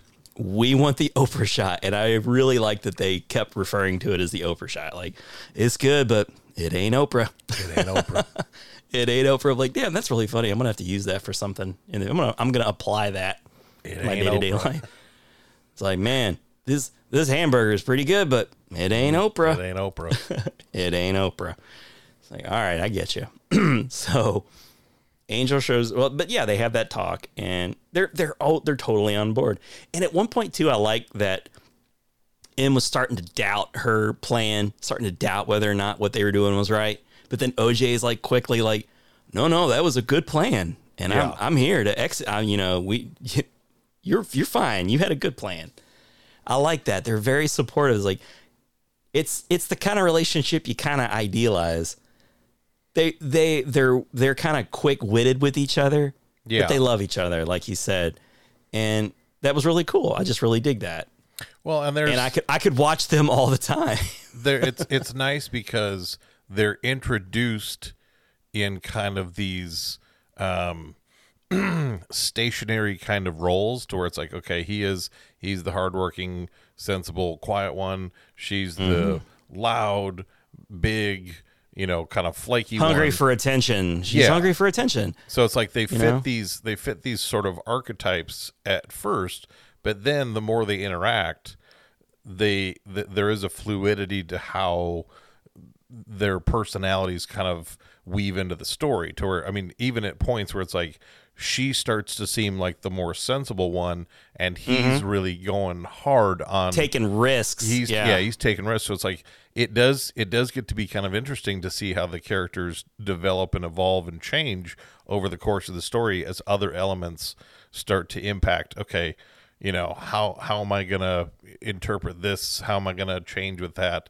And so it's nice to see, okay, as the story progresses, you're not no one's pigeonholed into where they started from. Everybody kind of moves in these interesting directions that keep you involved in how they're going to do what they want to do. And I don't know if it was necessarily written this way, but I mean, it'd be interesting to think about in OJ's case, his character, he probably is more prone to take some risks because he knows that their ranch is struggling and they're on the downward slope, you know? Yeah. He's figuring like we could really use that money.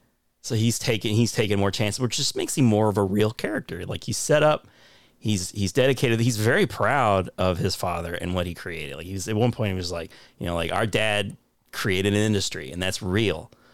And you know what I mean? Like it was great. I was very touched. I really enjoyed the idea of this, you know, family of this small family of horse trainers who've kept it in the family and are just, that's what they do. Even if like nobody really hardly needs horses anymore in movies like they used to.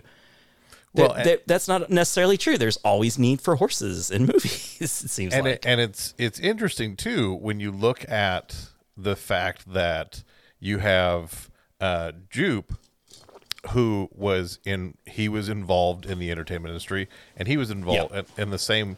So both of them have experience with this same world, but they have it from two different perspectives. He was in it, and they're on the, you know, they were a part of it. She wants to be in it, and he's trying to get back into it. Yeah, and he's like, well, and then how, like once you kind of have this, when you have the audience perspective that you know, okay, they're both interacting with this alien persona, this whatever this thing is, they're both interacting with it with similar intent.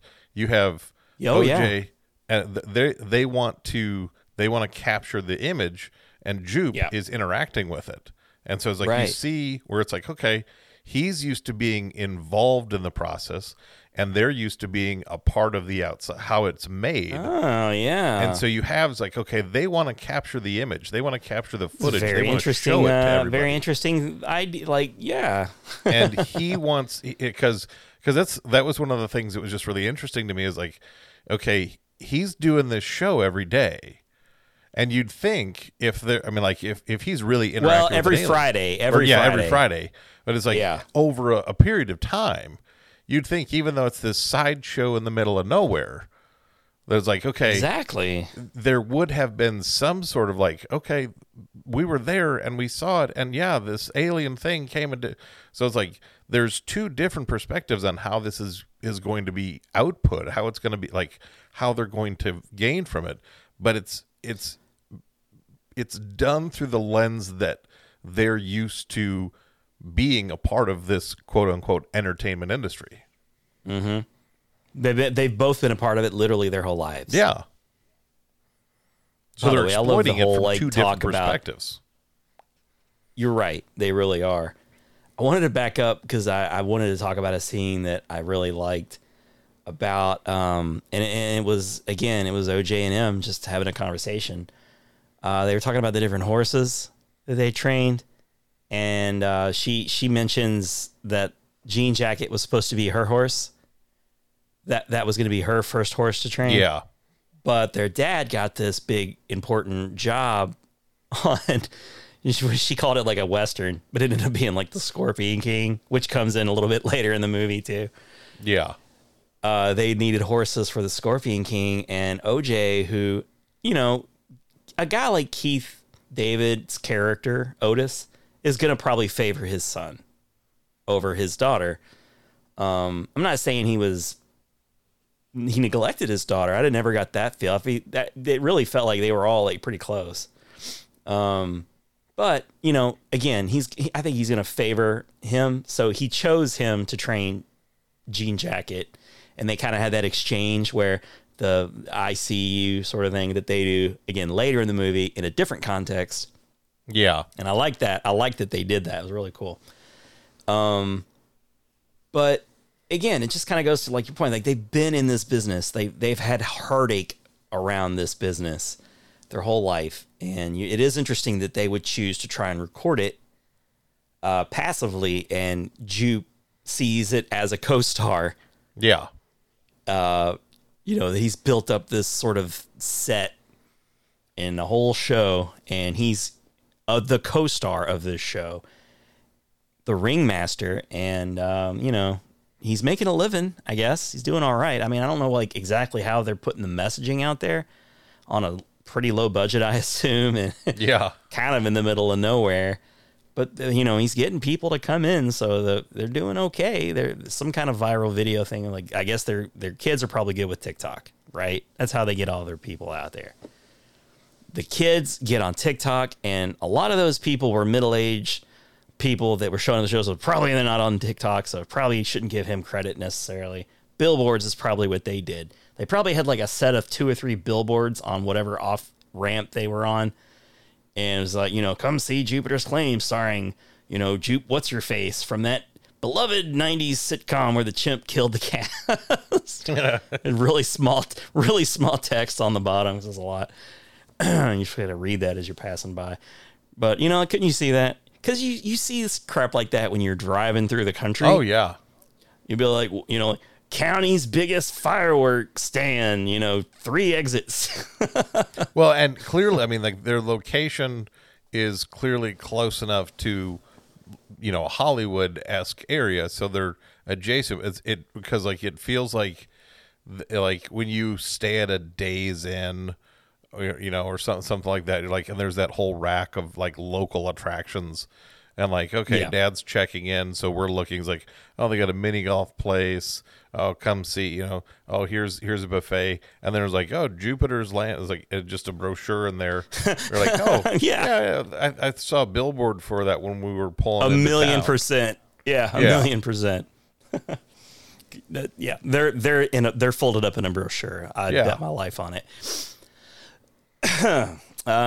So moving on up, talking about the whole thing with the dynamic of the third wheel. I like how they didn't necessarily embrace him as a third member right away just because he was useful to them. They paid him to do a job. He came out and he's sort of needling them for information. You're like, wow, this is a lot of cameras, and you seem to be pointing all the cameras up to the sky, and you wouldn't be looking at aliens or anything now, would you? Like, he's trying to get information from them, but they're not giving him anything. And in fact, he's done the job, and he's sort of he's sort of backing back to his, doing that walk of shame back to his car. I don't even know what it was. It's like, well, yeah, you're not going to tell me, right? Oh, okay. Well, I understand. Well, if my supervisor calls, you make sure and give me. Okay, good review. Yeah. Okay. I could watch you guys from the store if you like. He just keeps going through the motions, and they're like, no, no. We don't want that. And he's like, all right, and then he leaves. But he watches them anyway, and he becomes a valuable member of the team.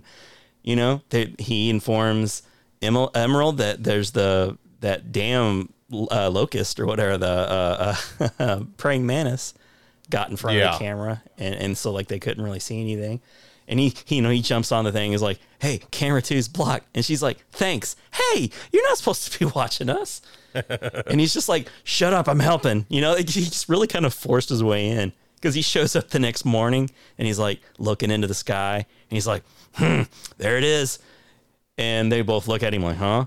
And he just goes like, oh, you don't know? Well, that cloud hasn't moved. And then he shows them the footage. And then they kind of start to realize, like, oh, okay, we're dealing with something here. That there's some, it's coming from that cloud. And Emerald saw it anyway. Like, she kind of called it out to OJ, like, it's in the cloud. And she was right. But they're kind of giving him a hard time, and he just sort of gradually ingratiates himself to the group, almost to the point where he's just like old fast friends with them. They're kind of dependent on each other. They just met, really, but they're depending on each other a lot. And this is the part of the movie this is when, so like, I'm enjoying myself in the movie so far. I'm really happy with what I'm seeing so far. But at this point, when they kind of come together and there's a bit of, it's sort of like the whole Paranormal Activity, where you knew if it was at night, you're going to be tense all through the whole night sequence of the movie. But you just know that if you can make it to morning, things are going to be normal for a few minutes in the movie and not scary. Well, during the day when they're like setting up or troubleshooting, like, you have those moments where they're just sort of talking to each other and having, just normal conversation. They just happen to be trying to catch an alien on video. But it reminded me of like something along the lines of a Poltergeist, or is it not Sinister, but what's the other James Wan? Insidious, where you have this small team of seemingly experts. Yeah. Teaming up to try and, whatever it may be. In Poltergeist's case, they're trying to, figure out why their house is haunted, and their little girls got sucked into the thing. And so, like, there's that tight-knit team, and they're all in it together. There's a phenomenon that's impacting this group of people, and they're trying to figure out, okay, how are we going to be, like, we're coexisting neutrally right now, but there's this impending, like, we're going to have a confrontation, and how are we going to be prepared for that? Right. And I really enjoy those movies in part because of those. And of course, in Insidious, you had like the old woman who knew all of the ways to communicate with the dead, and you had her two kind of techie guys who were with her. They were there. They were their angel, but they'd seen the shit. They've been in the shit. So they kind of have that sort of they're not thrown necessarily by the first sign of some spooky thing. Yeah. They're like, okay, I've seen this shit before. You know what I mean? Like what a Ghostbuster might do. Be like, oh my God, I've seen this species. This is nuts. We're not going to like this. So and that's where like the Spielbergian kind of stuff, the feel of it kind of like, there's clearly some lightheartedness, and Peele is good at injecting the humor. You know, they had plenty of it in Get Out with his friend, you know, Yes. who Lil was Ray. kind of trying to, there was a little bit in that. And I can't remember Us too much, but I'm sure there probably was a little bit in there too. Maybe not as much. But all of these like little scenes in between the feeding, basically all of the feeding scenes. In this movie, like I said, it doesn't waste a breath. You know, like in between, we're having some like important flashbacks. Yeah. Where, you know, OJ sees it again and kind of begins to think like, that doesn't move like a ship. And I know it's alien. And you got to think like you'd be having these conversations to yourself too. Like, I can't believe what I'm seeing. But that's an alien ship, I'm pretty sure. But I don't think a ship should be able to move like that either. You know what I mean? Yeah. And you got these like eerie sounds, because let's talk about Jean Jacket for a minute, can we? Can we just put a pin in the story, and let's just talk about Jean Jacket directly? It's kind of like Bruce or Jaws from the movie Jaws. Like you just want to see Jaws eventually, and they tease you and they tease you and they tease you, and they're doing a great job scaring you. And then you see Jaws, and he's all you'd hope to be. In a lot of these horror movies, these modern monster movies, they'll get the teasing part really good, but when you see the monster so many times, it's like, oh well, I mean, yeah, it's kind of gross, I guess, but it's not what I built up in my head. Yeah. And a lot of it's, I think, because there's a lot of reliance on CG and stuff, and it's just really hard for the actors to get that kind of interaction with CG. And I would imagine, at least I've heard actors say that many times, like it's really hard to like act against nothing. Yeah, or a tennis ball, the tennis ball, right? But with Jean Jacket, well, first of all, he has a couple of forms, and I want to do research on just the biology of the thing, right? Because when the movie starts at around the time of the Gordy's home episode, because I think that's how the movie actually starts. But yeah, you also get like while the title cards are rolling, you see basically essentially inside the alien.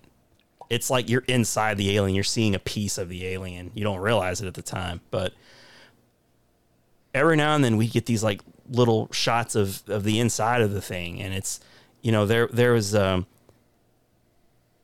like curtains or something, like drapes, and you know, like there's this it's very there's this long key corridor. It's very claustrophobic. I remember you talking about how like you hated watching As Above, So Below, that movie that I like. This was the same thing.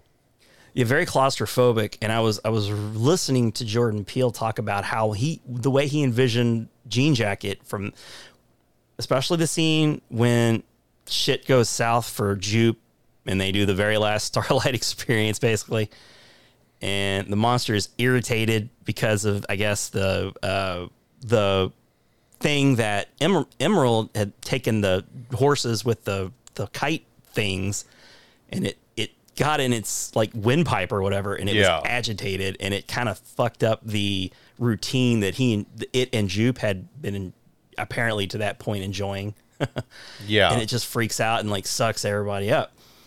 And you get that amazing shot, like one of the more uncomfortable scenes I've watched in like a horror movie or any kind of, you know, not like a phenomenon, kind of like a horror, like a monster, whatever. Very unsettling. You get that long, wide view of people flying up through this thing. So now you have a sense of the scale of the monster. You're obviously looking at it from the ground almost throughout the movie, up in the sky, and it's getting bigger and smaller, but it's also very quickly like a bird just kind of going in and out. Like, how big is it? How big is it? And then you get this great shot with OJ, and it's like chasing him from behind, and he drops the the flags, and it's like, like freaks out. You get a real good shot of how big it is there, you know, because it's like behind him, and he's riding in the horse. Beautiful fucking shots. Like, I know the movie cost 80 or 68 million, worth every penny, because every shot of Jean Jacket looks so believable and good. But again, I'm questioning like the biology of this thing, because again, it's huge. You see the people go through, and then you get that real claustrophobic shot of people screaming in terror. And it sounds like balloons rubbing together or some weird shit. Yeah. And they seem to be getting pulled up.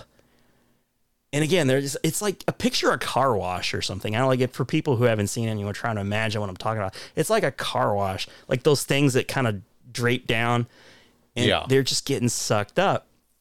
And because there's not like a character in the movie that comes along and is like, this is the monster that you're dealing with and this is what it can do. And you know what I mean? You don't have any, like this thing is completely foreign to all of us.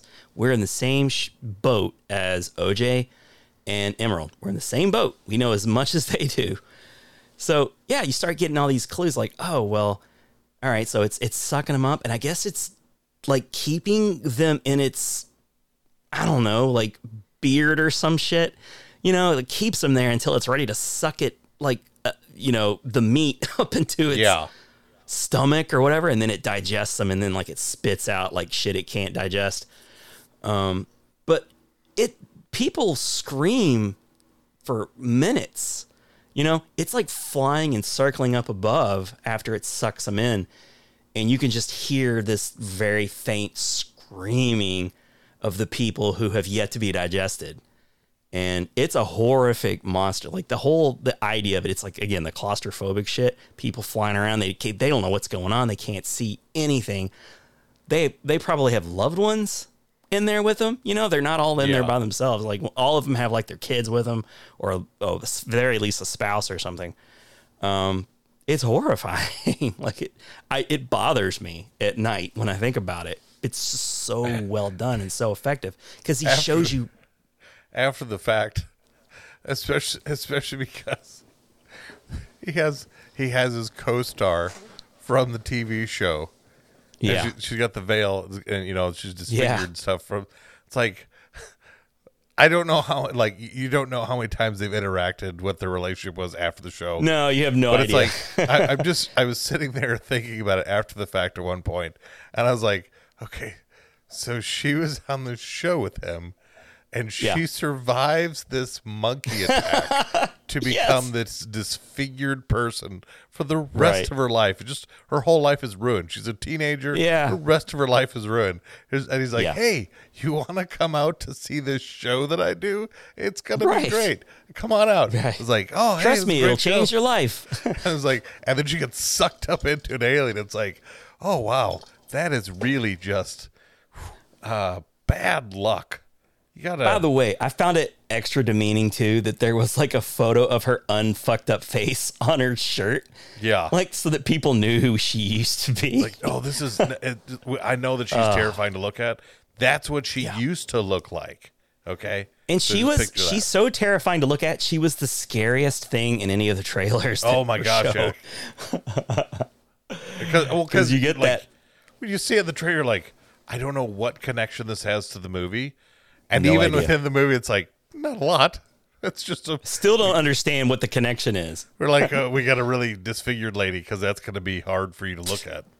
Yeah. It's like, why would you But you're right. He mentions her. He mentions to Emerald and OJ that he's expecting a very special guest. Yeah. So yeah, she I'm assuming that at the very least she's never seen this show before, has no idea. He probably is the type of person that would not explain what the show was because he wanted to wow her, right? Yeah. If you're lording that sort of amazing thing, you know, maybe he's trying to reconcile the relationship and he figures, well, I couldn't even get her out here if I told her what it actually was. So I'm gonna bring her out here under false pretenses of something, right? And she gets horrifically sucked up into an alien. And I'm like, it's one of those things, like, it doesn't say it anywhere in the movie, but in my mind, I was thinking, he's like, you know, after you survive the trauma of the monkey thing and you're disfigured and all this and that, it's like, it almost feels like you would want to live the remainder of your life as a recluse. Like, I'm not going out a lot of places. You know, like, as best I can, I'm going to have other people do stuff for me, so I'm not going out to the grocery store. But that's not her, man. She had the custom veil made so she can go out in public and not freak everybody out. She wants to be out. She wants to mingle. And you know what? Good for her. That was, like, in my head, and mostly just because it makes it more entertaining. I picture her having lived a life as a recluse. She's like, you know what? I got this invitation from him. I'm agoraphobic. I'm gonna leave the house and go to this show. You know what? I've been like this for far too long. This is the thing that gets me out of the house. I'm gonna go to this show that he's in, and this is my reintroduction to society. Oh, I've been sucked up into an alien and I'm being eaten. I was like, oh, I should never have left. I should have stayed at home. I hate to admit it, Adam, but that does sound way better. I couldn't help but picture that way because it's just like, all right, I'm going to leave the house and then something horrible. That's how well written happens. these characters are, though. Like, even if they don't have much of a line, like, everything is so tight. The story is so tight. You already know this character. And yes, she absolutely would have been a recluse her entire life. Yeah. After the events of that. She just finally stopped, like, pissing and shitting herself, you know, it's like, all right. Involuntarily. She's taking a big step out, you know. She's gonna go see her old friend. Going back out there, guys. Yeah, Right probably into the was gullet of an probably alien. was a movie itself. You know, it was this like real uplifting, like, you know, like gal pal comedy movie or something. Just get Like, sucked up in. have fun in your adventure. We're so proud of you. Yeah, so they all digested. so yeah. But more about Jean Jacket. So yeah, he's very agile, moving around in and out of clouds.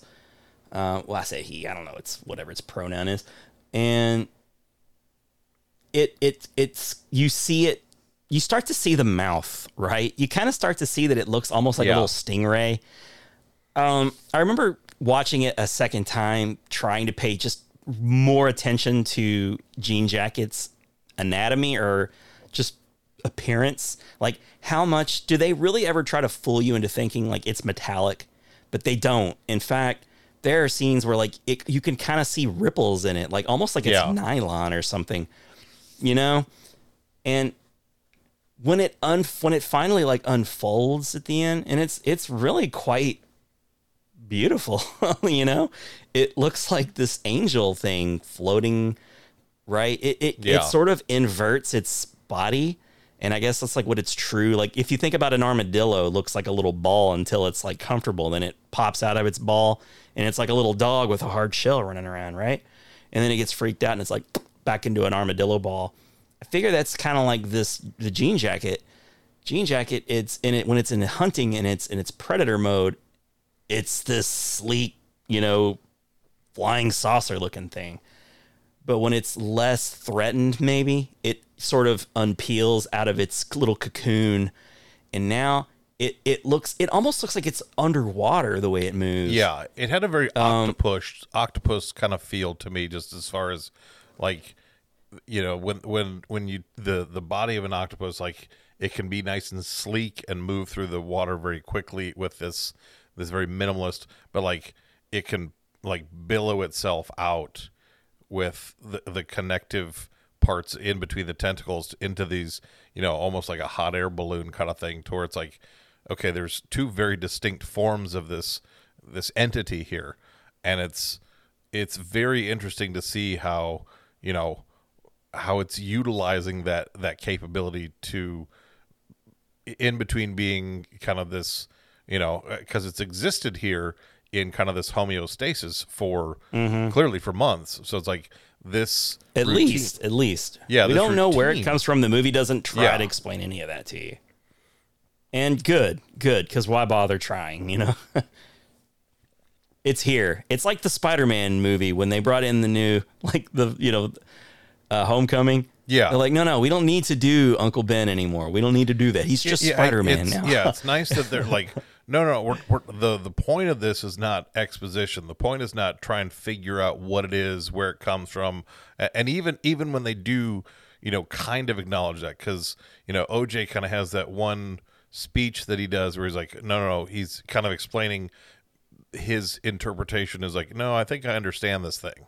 I think I kind of like, I don't know what it is, and I don't have a name, don't have a, you know, a scientific label for it. It was like, in understanding kind of this universal language between, you know, his human self and this thing as a foreign entity. In the same way, it's like, okay, I know what a horse is, and I can interact Right. with the horse because of Right. a universal language that I have with this horse. In that Right. same way, I can translate a similar kind of understanding to whatever this thing is. I mean, it was a theory, right? And it Yeah. was the only theory they had, and it seemed to make sense.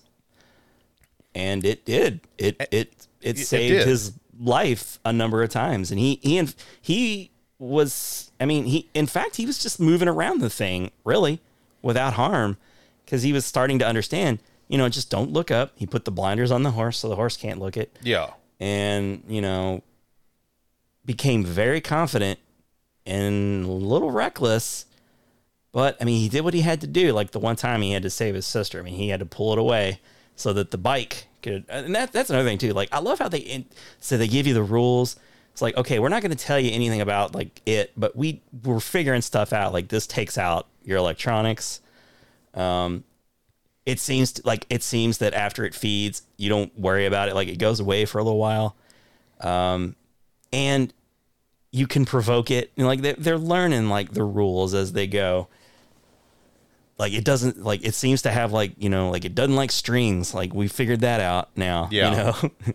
Well, I love how they would play that to their advantage too. And it was nice because it works within the story that we get, because we did have just enough of an understanding of what it was. We could see it enough, because that was one of my, it's been, I mean, I don't think I ever revisited, because I think I watched Cloverfield once and then I was good with it. But like one of my beefs with Cloverfield, I remember even from all the way back when I saw it, I was like, it feels like, I don't need a lot more, because I like, I think your Jaws comparison is great, because, like, okay, you see Jaws in just the right ways, in just the right times when you're supposed to.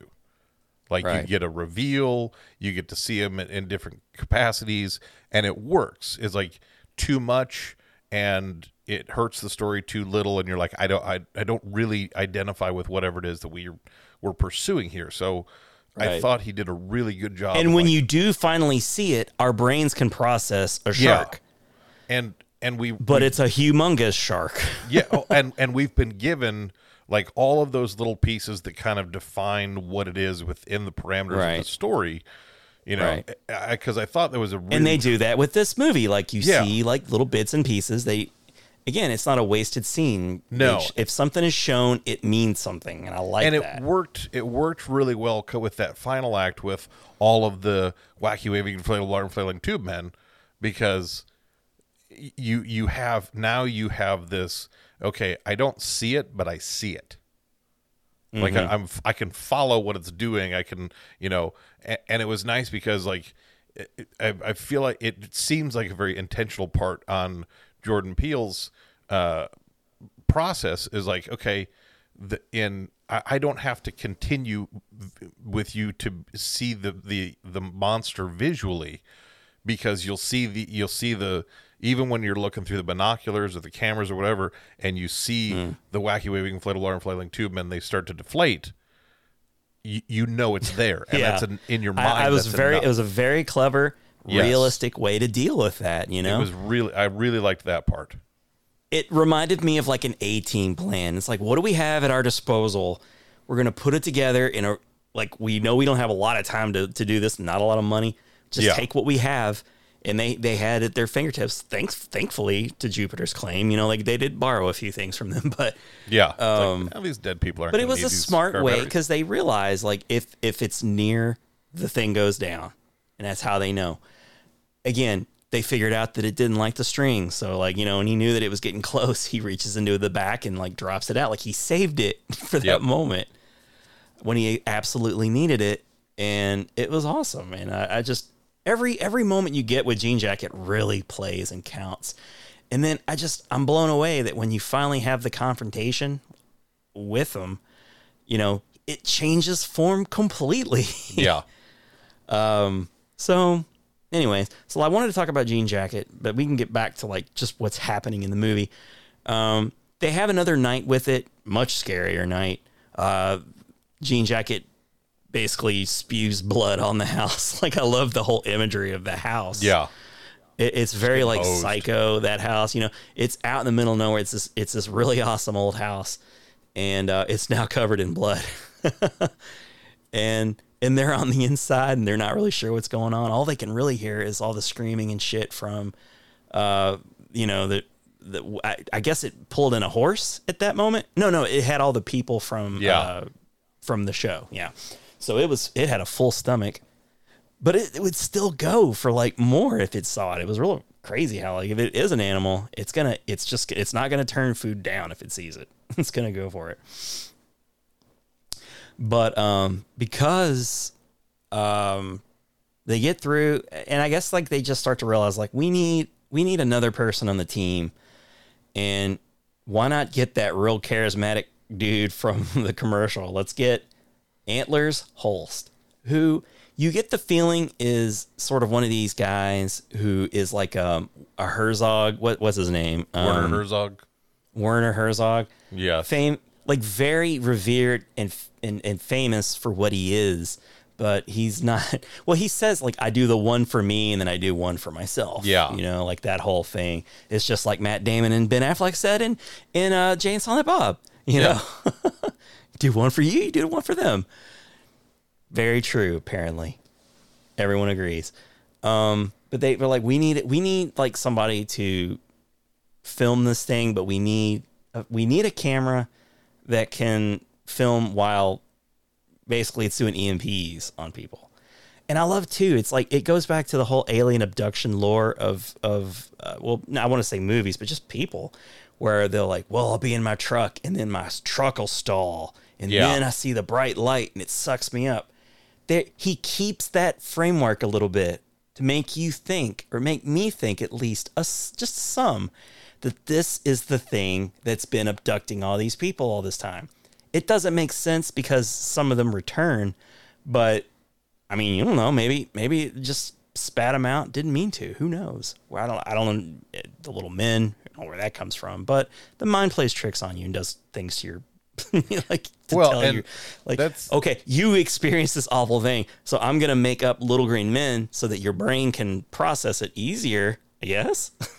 there is a part of it where you know, and they don't spend a lot of time in the movie, and I think he does so intentionally, but at the same time, I think he's also sort of intentional in the fact it's like, okay, in the time span that we have, okay, if he's been going at this for months, and if, I mean, this thing could be going off and doing its own, you know, hunting somewhere else, but the whole thing is that they're in kind of this desolate place as is.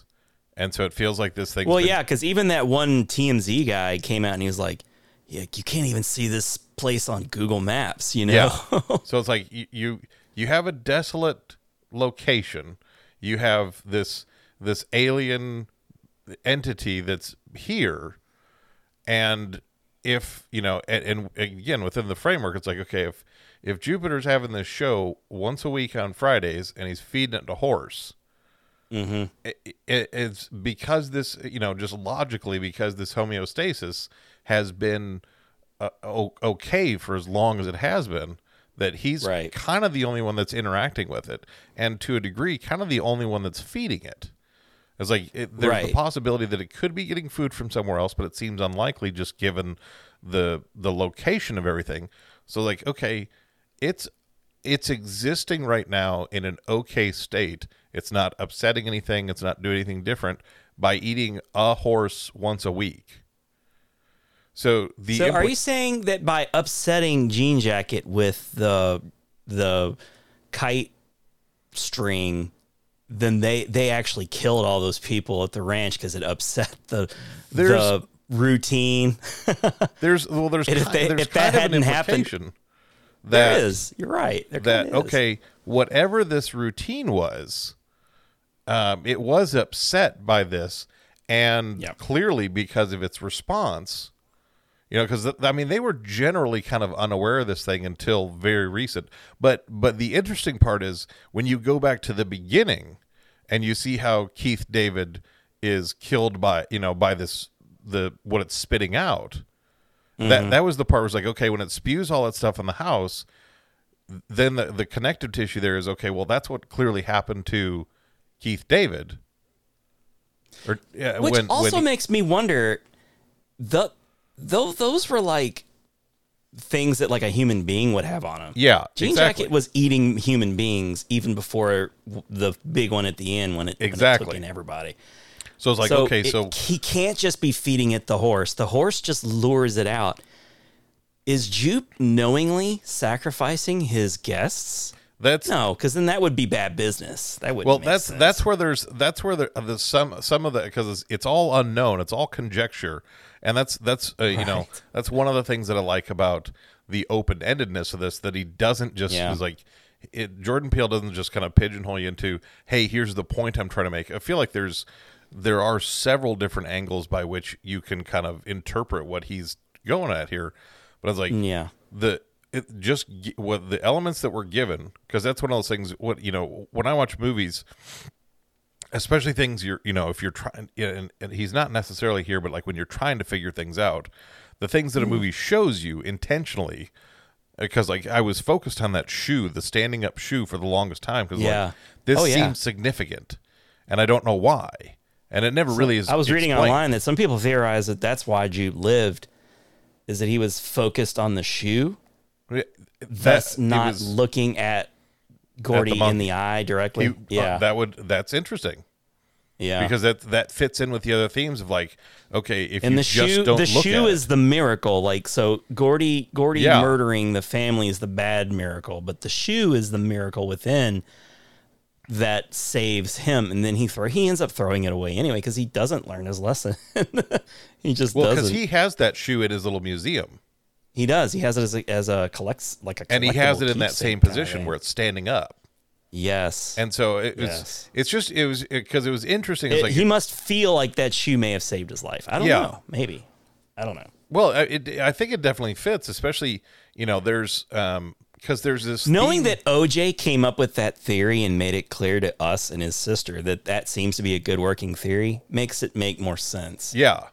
And if OJ hadn't given us that information, then it would have made no sense. Well, because because it ate everybody.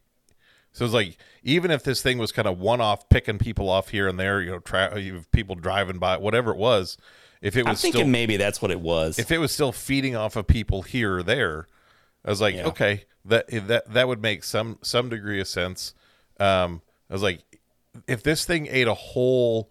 You know, I mean, and not like there were thousands of people there. It was like, okay, no, there were. I mean, if you there were dozens of people easily. If you look at the people as meat, there are two. It's not a lot of meat. They're very different. It's like if the meal for Jean Jacket is normally a horse on Friday, and he ate a whole amphitheater full of people. That's he you know, and clearly evidenced by the fact that he barfs all this stuff on the house. It's very it's very intentional too. It's like he's in the things that Jean Jacket can do. It's now acknowledging, you know, it's like he's had this relationship with Jupe in a distant sort of fashion. Like there's a mutual-ish sort of respect, I guess is the closest I wonder thing. if Jean Jacket even realized that he sucked up Jupe in that last. You wonder, you know, in the way that this because there is a part of it too. One of the things that I think is interesting is this entity, Jean Jacket. Because one of the things that I like about the whole movie is it feels like it kind of plays with perspectives, in the fact that like, because I love the line from Jurassic World, Fallen Kingdom, where Dr. Henry Wu, he says to the one guy, the bad guy, he says when he's talking about the dinosaurs. Or no, it's in the first one. I'm sorry, it's in the first Jurassic World when he's talking to the guy who runs the park, and he's saying, you know, monster is a relative term. To a canary, a cat is a monster. We're just used to being the cat. Yes, you know, so it's like it's a good line about perspective. Yeah, sure. So you have this monster, but at the same time, it's like it behaves very erratically, almost like.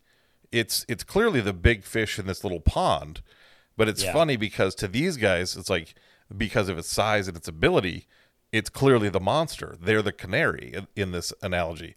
But it's one of those things like, because we don't have a comparison for Jean Jacket to anything else like it, it could very easily be the runt of its kind. It's just here. Right.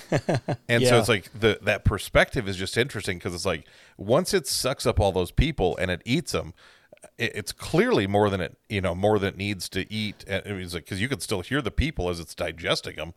Oh, and then it spits even all the that horse, like when it got the horse, and you can hear like the. But then as it circles them. To go and purposefully just like spew all this stuff on top of their house. That felt like a deliberate thing, didn't it? Yeah, it was very intentional. And so it's like, okay, it now has a very different interactive relationship. It's acknowledging them, and it's like, it knows. Okay, so we're communicating, but in a way where it's like, it's not direct. It's this indirect, but it's like, it knows about us and we know about it, but not a lot. Yeah, it's like almost like it knows that its nest has been discovered. Yeah. But it begs so many questions, and I'd love to have them answered, but then again, I don't want them answered. Yeah. Officially, because then it kind of takes away from the fun of the conjecture and the speculating. And I like that he trusts the movie viewer to bring knowledge with them, and he trusts that, he's not pumping you full of all the things you need to know. Like I hate it. I hate watching a movie when they literally do a fucking flashback in the movie. Yeah. Just so that like the audience remembers. That's basically the only reason why. This is why it was important. Yeah. It was important, actually. You should have paid attention, but we'll show you again, so don't worry about it. Yeah, it's okay. I don't like that. I don't like that. To me, instantly, I'm like, this movie fucking sucks, because they got to remind me. So much shit happens to make me forget about something else. Like, they got to fucking remind me of something else that happened. None of that's needed here, because, like, they just tell you, like, they approach it from like an animal, like, especially like when he starts to learn it, he slowly comes around to it. And I like how he would mention it like out of nowhere, like they would be eating, and they're having these little interactions in between encounters, and I cherish those. Like, like they're in a restaurant, like a fast food place one day, and another time they're crashing at Angels, and they're like playing VR and smoking weed. They're just like hanging out at Angels. He's like, I assume you're going to be crashing at my place tonight, because I'm going home. I'll see you there. There's just this closeness to them all, and they're just barely surviving, and they keep bringing in new members each time. And that's when I was going to say getting back to Holtz, but they felt like they needed him to be like the guy who can get the shot, because they're all amateurs, and also they suspect that it's electrical, like it takes out electrical. So they, M is like, we need this guy. She identifies early on that he's somebody who'd be really helpful to the team, and he remembers her, your horse girl. I just love all this little gruff, and but all of the scenes with him, like, he's interesting, but also his shit is real cryptic, just like Angel says. Like, he said some cryptic shit and took his camera, like, what does any of this mean? And he does that throughout the movie. There's this part where he's talking to M on the phone, and he says, like, you're chasing this thing, the perfect. And, like, it didn't make any sense to me at all. Like, I'm like, is this supposed to mean something? Yeah, it's like, what does this guy know? I feel like he knows more than he's letting on. I feel like, where did you come from exactly? He's very unpredictable, and I like that about him. Yeah. He, like, they seemingly thought they had the shots that they wanted or need. And he's like, it's the magic light. Like, whatever he says. And I only can assume he's talking about, like, that time of day when you get, like, the perfect lighting for a shot. Because then he goes, like, mano a mano with it or whatever. Like, he's just like, all right, pulls out his little, we're doing now. Yeah. He abandons, like, the stationary camera and then, like, takes out his little small camera. And he's like, but he looks back and he's like, it's going to be okay. You know, like he just has this moment like, oh, well, I know you're going to die. It's like, oh, well, it's good to know you for as long as we did. But it sets off this whole crazy sequence where, so he gets sucked up. Angel almost gets sucked up. He looks at it. Like every time like they would just sit and gawk at it. I'm like, oh man, you don't know the rules. Stop looking at it. Yeah. But then like the wind or whatever like blows this tarp around him and he goes like flying down like, you know, this dirt gravelly path. Yeah. And then he's getting wrapped up in barbed wire. But all of that shit that happens ends up saving his life. Yeah. You know? But I love that he realizes it slowly. Like, you know, the first time he survived was totally accidental.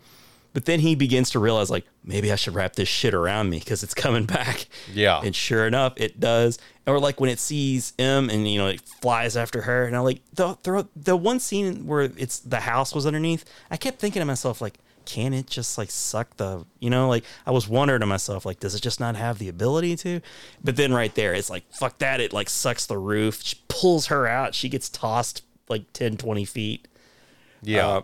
You know, and then you had the TMZ guy who rides in, like real weird how that all transpires. The one thing I will say that I mean, because it did kind of help kick off that whole final aspect is like, it's like, oh my gosh, it agitated things. Yeah. Here's a wrench in the gears. But I love. Oh, and they watch it. They're watching it happen as it like unfolds. Like, oh, he's dead.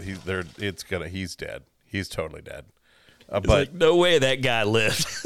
what I did, because it was one of those things, like it was one of the few times where I felt like there's almost like this.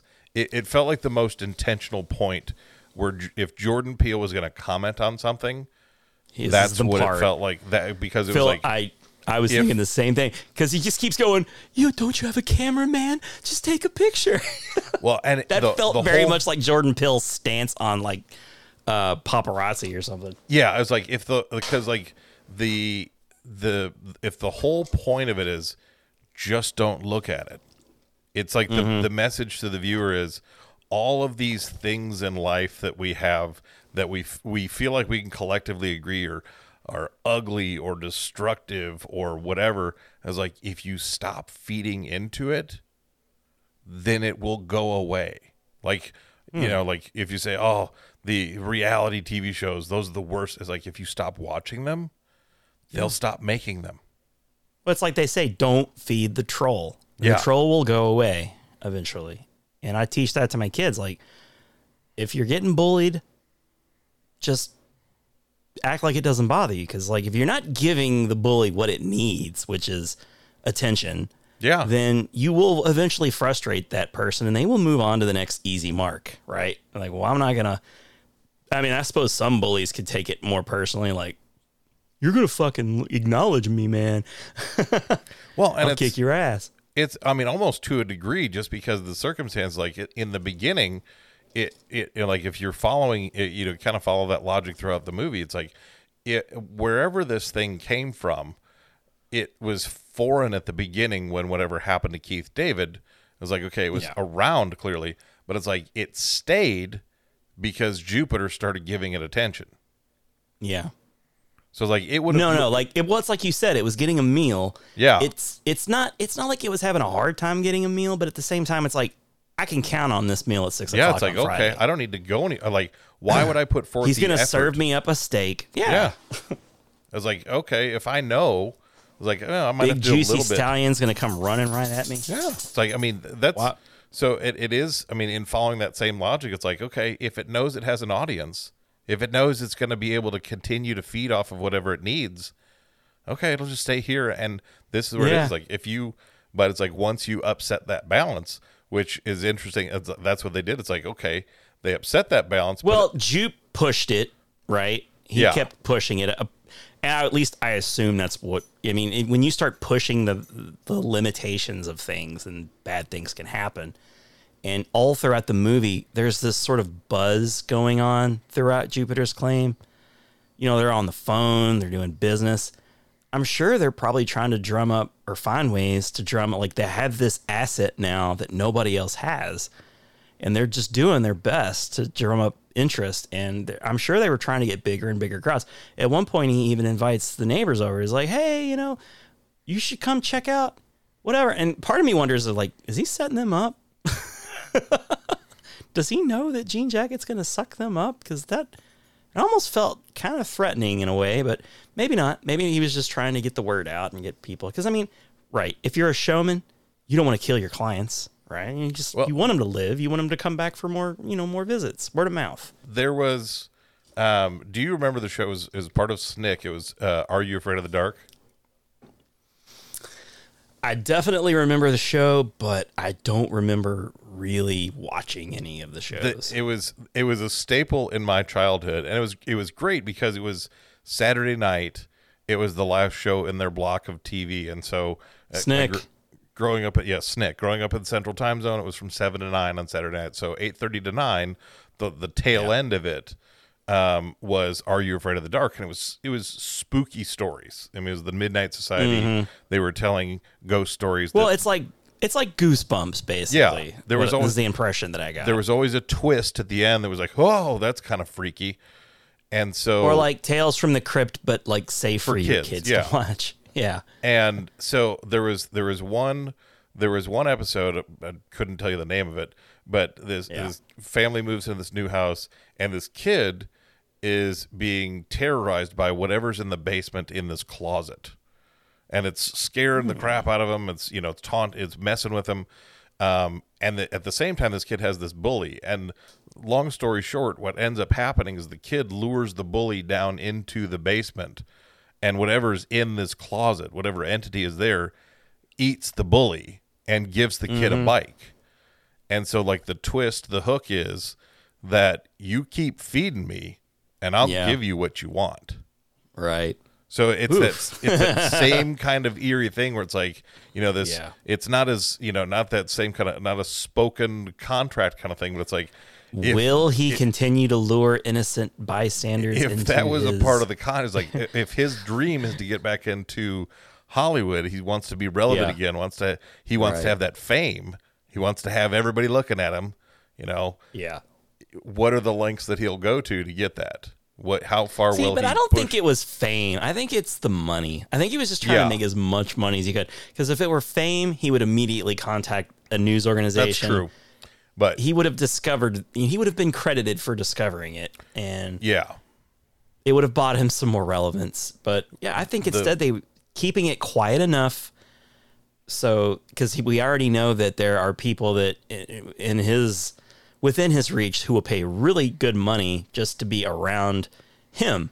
He has fans. The show has fans. So then it starts to beg the question, if that's any part of his business, which one of them is the bigger monster? Exactly. Because if he's doing it knowingly, and he's whatever he's doing is like, okay, if this entity is just I was wondering that. I was like thinking, is he inviting them knowing that there's a real good chance they will die? Yeah. Okay. All right. So I'm thinking he's definitely the bad guy in this story, and it's good that he died.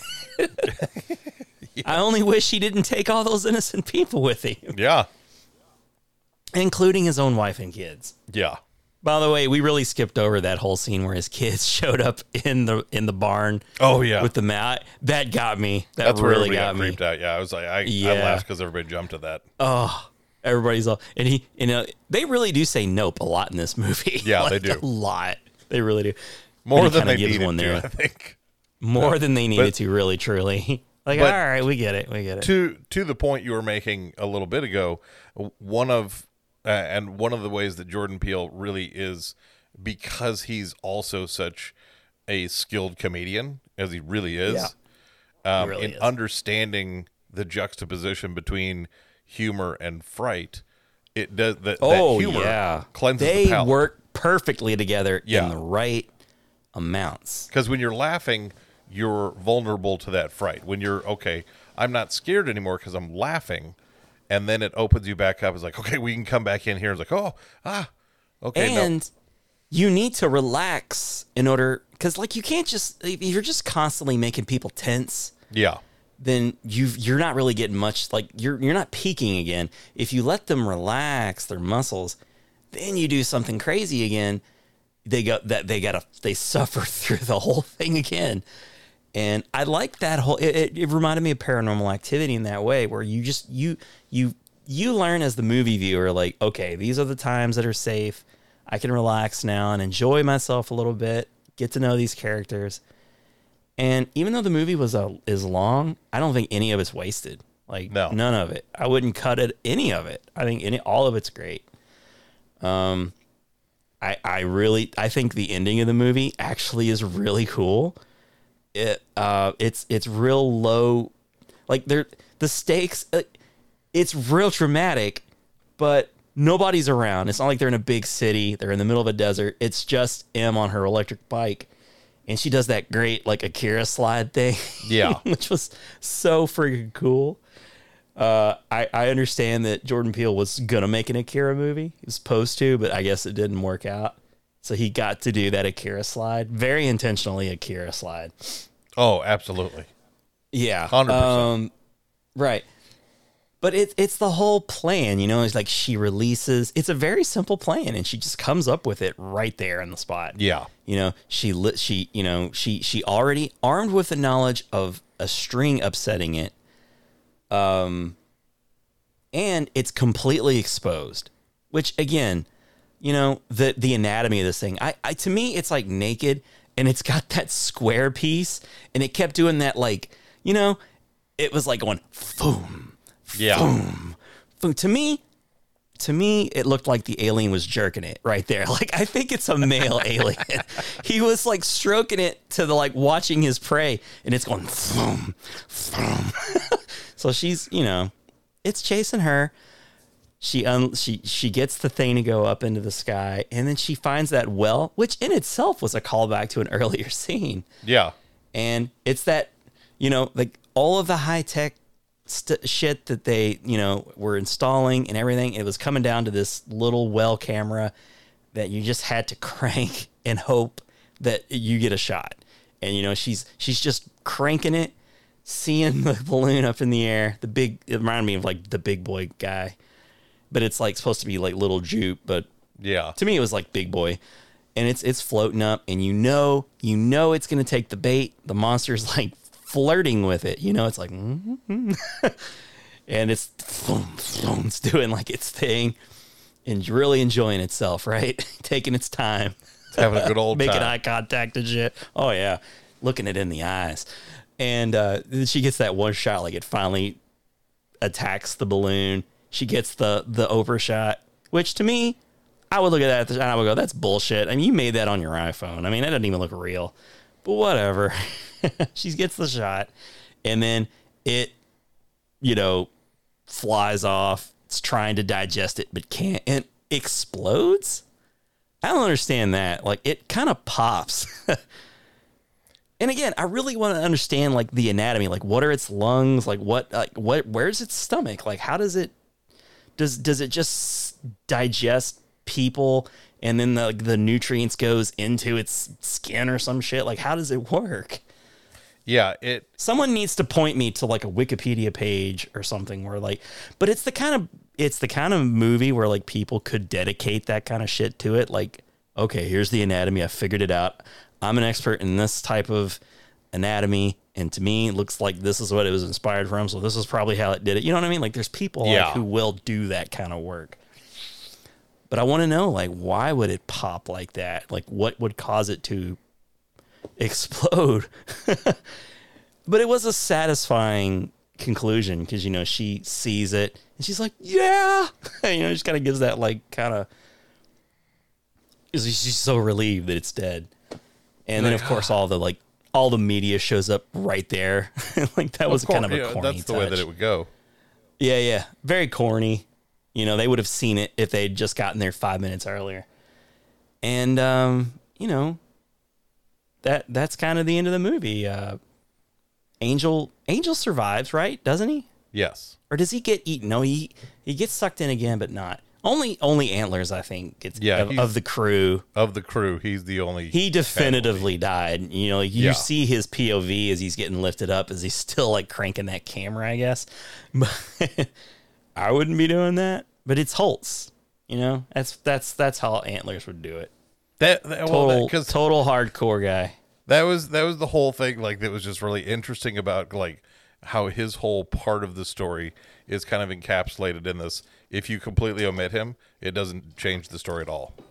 Not at all. Mm-mm. I was like, I mean, he's like, oh look, he brought a camera. Angel was like a guy who he made a difference. Yes, He moved the needle. He was important.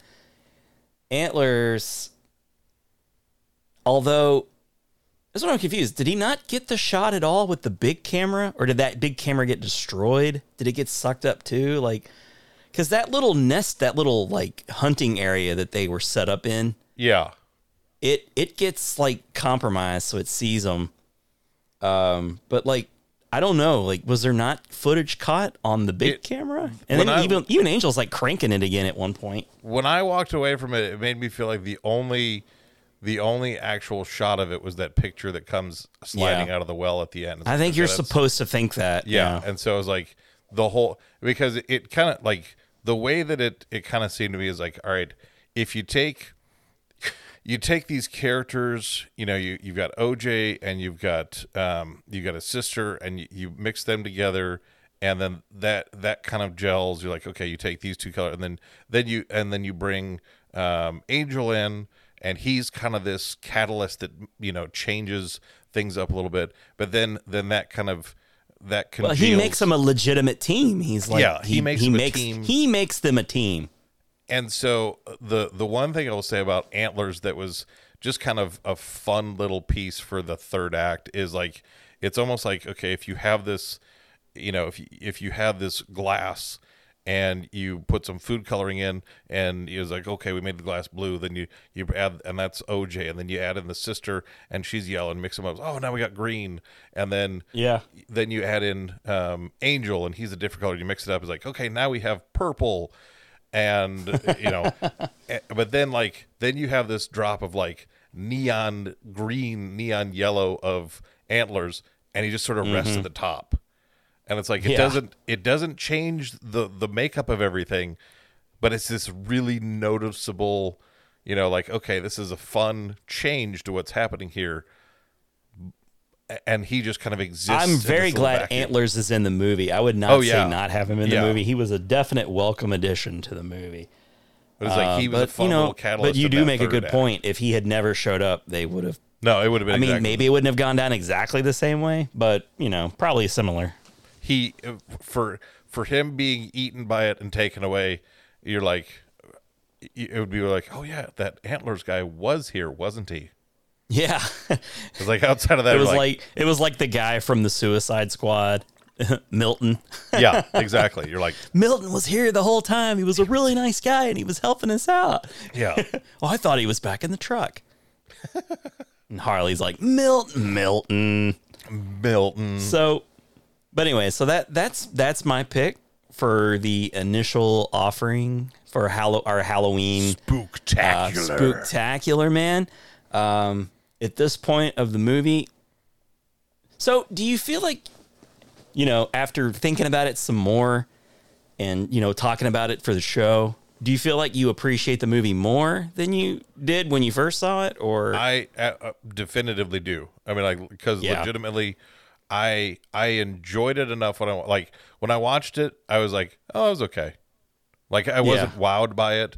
Right. But then, like, in prepping for our show, because I was still like, I'm like, you know, I'm glad Ron really likes this movie, because like I don't feel like I'm gonna have a lot to add, but like the more that I thought about it over the time, and even as we've been talking, like some of the things was like, okay, I'm like, I hadn't planned on like, I have Get Out and I have Us on DVD, and I was like, I probably don't need to get Nope, but I'm like, man, you know, I think I need to get Nope, because I think I need to. I'm gonna get it. It's the kind of. Go ahead. No, I mean, I think it really is, like, it's worth subsequent watches, because I feel like there's more to take away from it. I do too. the way that the movie is structured, I feel like the more times you watch it, the more you'll appreciate it. Cause like you're shown these things, it's a good payoff. And knowing the payoff, it's kind of like The Sixth Sense, where if you watch it knowing the payoff, it's still really enjoyable. Yeah. Because you get to check the math, right? You get to make sure that the movie maker's being fair and playing by the rules, and largely they did. And that makes it's like another layer of goodness that you just appreciated only in a second viewing. Oh, yeah. And I think I'll watch this movie multiple times. Like I like it better than Get Out. I definitely liked it better than Us. It's Jordan Peele's monster movie. We thought it was his alien movie, and through a small part of the movie, I was getting real strong Signs vibe while watching it. Oh yeah, like okay, now I'm pretty sure we're promised aliens, but could they really be aliens? You know. And then they're just like, no shit, yeah, that's aliens. That's definitely aliens right there. When the praying mantis was on the camera, I just couldn't stop thinking in my head. I kept hearing Joaquin Phoenix, "Vamonos, children, vamonos." Yes. And I don't know why. I feel like that movie, like everybody liked that movie when it came out. Now people want to feel like they want to shit on it some. Yeah. I don't think it's fair. I feel like people have definitely a right to dislike a lot of his middle movies, and they're retroactively trying to make the other movies feel also shitty. Like, see, he was a hack. He was a hack all along. No, because The Sixth Sense, Unbreakable, and Signs were all legit, like very strong. Yeah, it's like after that, things started to. And I liked The Village too. Like I saw it coming. But I thought it was really well executed, and I liked Joaquin Phoenix and Bryce Dallas Howard were just great in it, and so was who was the one that played like the was it William Hurt? Well, no, William Hurt was definitely in it, but was Adrian Brody, was he the one that had like was kind of like mentally ill? He might have. I think I saw it in theaters, and that was it. Yeah. Yeah, so I should give it another watch. I liked it. I figured it out it's too nowhere fast. nearly as offensive as The Happening. The Happening is about the most offensive thing I've ever seen. No, The Happening.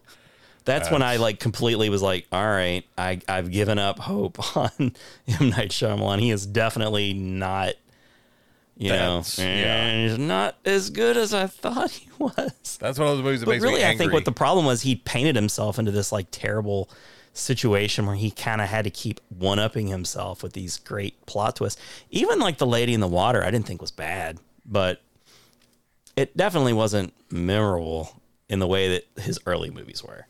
Well, no, he pigeonholed himself. I mean, that was the thing, is like everybody knew, like even his newer stuff, it still has to have, because I haven't watched Old yet, but I haven't either. No, I've talked to people who have, like, oh, don't waste your time, it's horrible. And so it's like, I kind of got a feeling. Yeah, I thought, I forget what it was that he did that was like seemed like he might have had another go around, but it's like if he did, it just. Yeah, I liked Split. Split was actually, it was one of those movies where people were like, oh, he's back. This was good.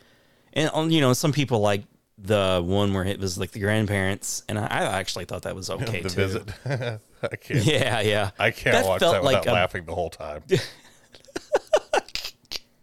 Well, that's how I watch The Happening. Because I know the diaper scene's coming. I always know the diaper scene's coming. Just smushes it in his face. I'm like, because they have to introduce it at first, and there's a whole barn full of diapers. And it's like, God. So it's like, okay, so we got that on the front end, and it's like, so it's in the back of your brain. I know at some point he's gonna shove a diaper in that kid's face, and I hate the kid because he raps and he's so pointless. Oh, his rapping, he definitely deserves shit in his face. I was like, oh, I was so happy. He's when every he did little annoying white kid you've ever wanted to smash feces in their face. And I mean, it was when I was like, it was at the point where like I was tired of found footage stuff, so I was like, I'm kind of over this. I was like, oh, another found footage thing, and it's M. Night Shyamalan, and I'm like, and I was like, and then there's the diaper, and I was like, oh my gosh, that was so amazing. I was like, I can't sit here and watch this movie again because it was just absolute garbage. But I'm like the diaper in the kid's face, like, oh, that's so good. You can always just YouTube that scene. You can Yes. always watch it like that. I out was of like, context. and it was Show like that to somebody out of context. That'd be really funny. I was really bummed. Check out for this him. new scene from this M. Night Shyamalan movie. Yeah, I was like, it makes like there was a Saturday Night Live sketch with Chris Elliott and Jeff Daniels. It was way back in the 90s. It was right after Dumb and Dumber came out. And Chris Elliott was hosting like this movie talk show where he's interviewing Jeff Daniels as an actor, Jeff Daniels. And he's talking about all these things Jeff Daniels done. And he's like, I think we have a clip of that. And they just keep going back to the Dumb and Dumber clip where he has diarrhea. And Jeff Daniels just keeps getting progressively more Oh and my more god, upset. that feels like a Chris Elliott thing to do. for And sure. then the it's great because the final one I is mean, like, it's the Paul Rudd joke too. If you think Oh, it's yeah. like the whole Mac and me joke.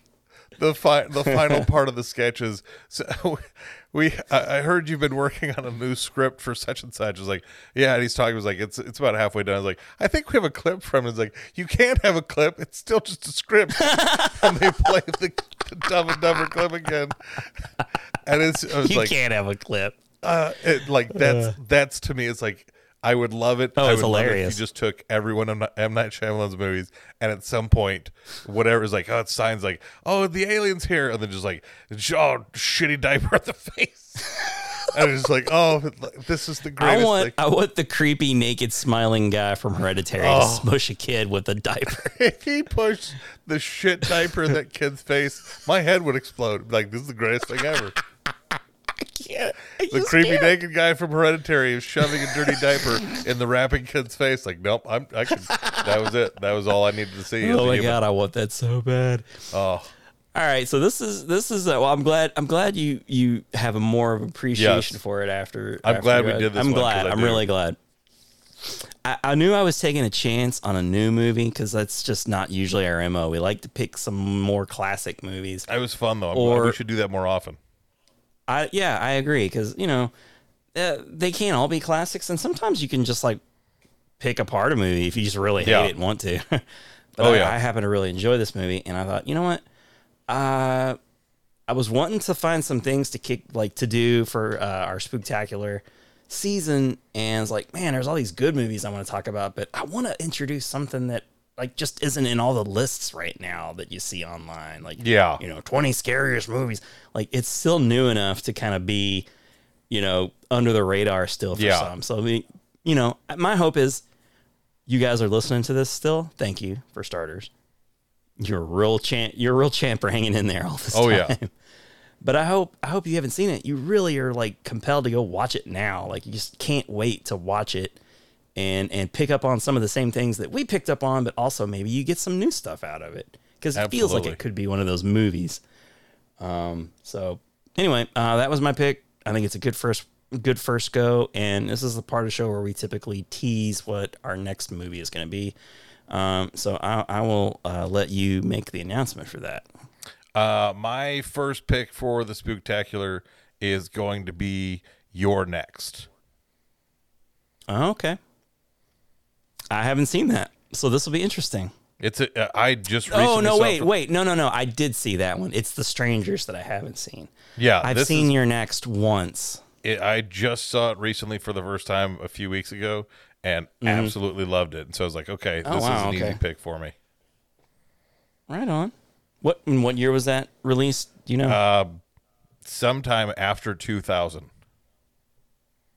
Fair enough. Sometime in the last 22 years. Somewhere. Pretty good. Yeah. Boy, oh boy. Way to take a stand there. I really like to, narrow it down for people. Sometime in the history of everything, it came out. It came out. I will tell you. Here's what I'll tell you. I'll narrow it down even further. In 2011, which does that sounds also about right, qualify as after 2000, but it was in the calendar year of 2011. See, the 2000 thing was all I really needed to know, but that little This bit really of knowledge, pinpoints. it helps me savor it just a bit more. Yeah, I mean, 2011, that's a good year. always. I mean, if you really want to get specific, we can, because it was, but I'm not going to because I don't have the information that I was going to be more specific. It says it's because now I'm sitting here. It's like it says it's a 2011 film, but it says it wasn't released until August of 2013. Oh, Release wow. date. It sat on a shelf for that long? Release date August 23rd, 2013. So, Wow. I thought I was being They had clever. when I no threw in the confidence in that 2011, movie. Did somebody pop, like a famous, like one of the actors in the movie? Did they get suddenly I more, don't like think who so. who stars in it? Okay. Because sometimes that'll happen too. Because Like, I actually, don't we own that movie with that piece of shit movie? But they're in it now, so like we should release this. oh, we should totally release this now. I was like, no, because I think like the one girl that I really like has not really been in anything for several years, and yeah, she was in Blue Crush 2, just as a teaser. If you're like, oh, I mean, Blue Crush 2 is always batted around you were amongst so movie excited fans about as one of the Blue Crush, one of the with Kate best Bosworth sequels. that you stuck around for the sequel. You're like, oh, did she play Tara in Blue Crush 2? Why, yes, she did. Speaking of Kate Bosworth, what the fuck happened to Kate Bosworth? I remember a time not that long ago when it seemed like she was going to be in everything, because she was like in everything for a couple of years, and I cannot think of anything she's been in since Superman. I don't know what she's been in. She, oddly And enough, I'm not she talking the actually- Henry Cavill. I'm talking about like the Brandon Roth Superman. She is in, and I've heard lots of people say really, really, really spectacular things about this new movie, Barbarian. That's in theaters now. Barbarian. Yeah, I mean, I've heard lots of people talk. It was like, it's crazy, it's really good, you should go see it. But like, everybody's saying like, they're like, I had never seen a trailer for it, and I didn't watch one going into it, and that's how you should go see it. Because I've thought about going to see it, but I haven't. It's a horror movie that's literally came out a few weeks ago. You really should know as little as possible going into a horror movie, I think. I mean, Yeah. almost all of my favorite horror movie experiences are of me going, oh, I just went into that with no expectations whatsoever. And, I mean, if you can, that's the way to do it. Yeah. Because they always show you the scariest parts in the trailer anyway. So just stop and watching that. They give you too much. Because that was one of the things, to Nope's credit, I think. They're getting especially- too desperate nowadays. Yeah, they're from the credits, like, or from the previews for Nope. I think there was like a third, like one of the final ones was more revealing than I think it should have been. But like, especially like, I know the teaser was like, I mean, when the teaser came out, I was like, I have no idea what this is about. Oh was yeah, just like, that nope. first And I was teaser like- gave you nothing. Yeah, was the like, scariest okay. thing about it was the girl who got mauled by Gordy. Yeah, you're like, okay, I have no idea what this is about, so I'm a little bit intrigued. It's like, okay, that's what here's it's a supposed to scene do. where the guy from Get Out's riding a horse, and he's Yeah. clearly getting chased by something, but they're It's not showing it to supposed me. So. It's supposed to pique your curiosity, so you go see it. Yeah. Not, oh yeah, I Yep. watched the 2.5 minute version in the trailer. I don't need to go see the movie. No, exactly. It's a real shoot yourself in the foot move, if you ask me. Yes, All right, man. So that means, let's We're- awkwardly close out this podcast. oh man, let's have another one of those patented awkward endings Yeah. to a show, brought to you by the Rental King, Ron Avis. And Adam I Peterson. think I'm gonna make it out of this time though. I think I'm gonna be able to get through the end of the show while there's still music to I'm fade gonna down. Do my darndest to make sure that something. No, you can't. You Hey, look can't at what's that over distract there? me. Is the What? music still Where? going? Is No, I it's told still you that going. wasn't gonna work. No, I'm gonna fade down. Okay, just let me focus on the fade right. down, and I'm gonna do that. But before I do that, I once again want to thank all of the listeners, all 2 of you that made it to this point. Yes. And we're gonna Really have impressed. some more fun. We're gonna reveal shows as they come. You don't have any idea what kind of special guests we're gonna have. We might have a special guest. We might not. Yeah. That's just how we roll. Sometimes we have other people on the show, and we might again. That's all I'm going to say. But for the Cinemasters, myself, Ron Avis, the Rental King, And Adam Peterson. You know what I just realized? What? I cut together a long version of the outro so I wouldn't get fucked. And now I've been playing along with this bit, and it's looping. And I'm now realizing Yes. that I could carry this on for as long as I want. Let's go for another couple hours. Let's just continue. Let's start a breakdown of us and Get Out. No, let's just start your next podcast right There we now. are. Welcome back Let's to just start it. a Let's new just get it. episode. Oh no, I messed up. Oh shit. Did it cut out? It cut out. Is it over? And that's how I want you to end the show, Adam. I want it to end just like that.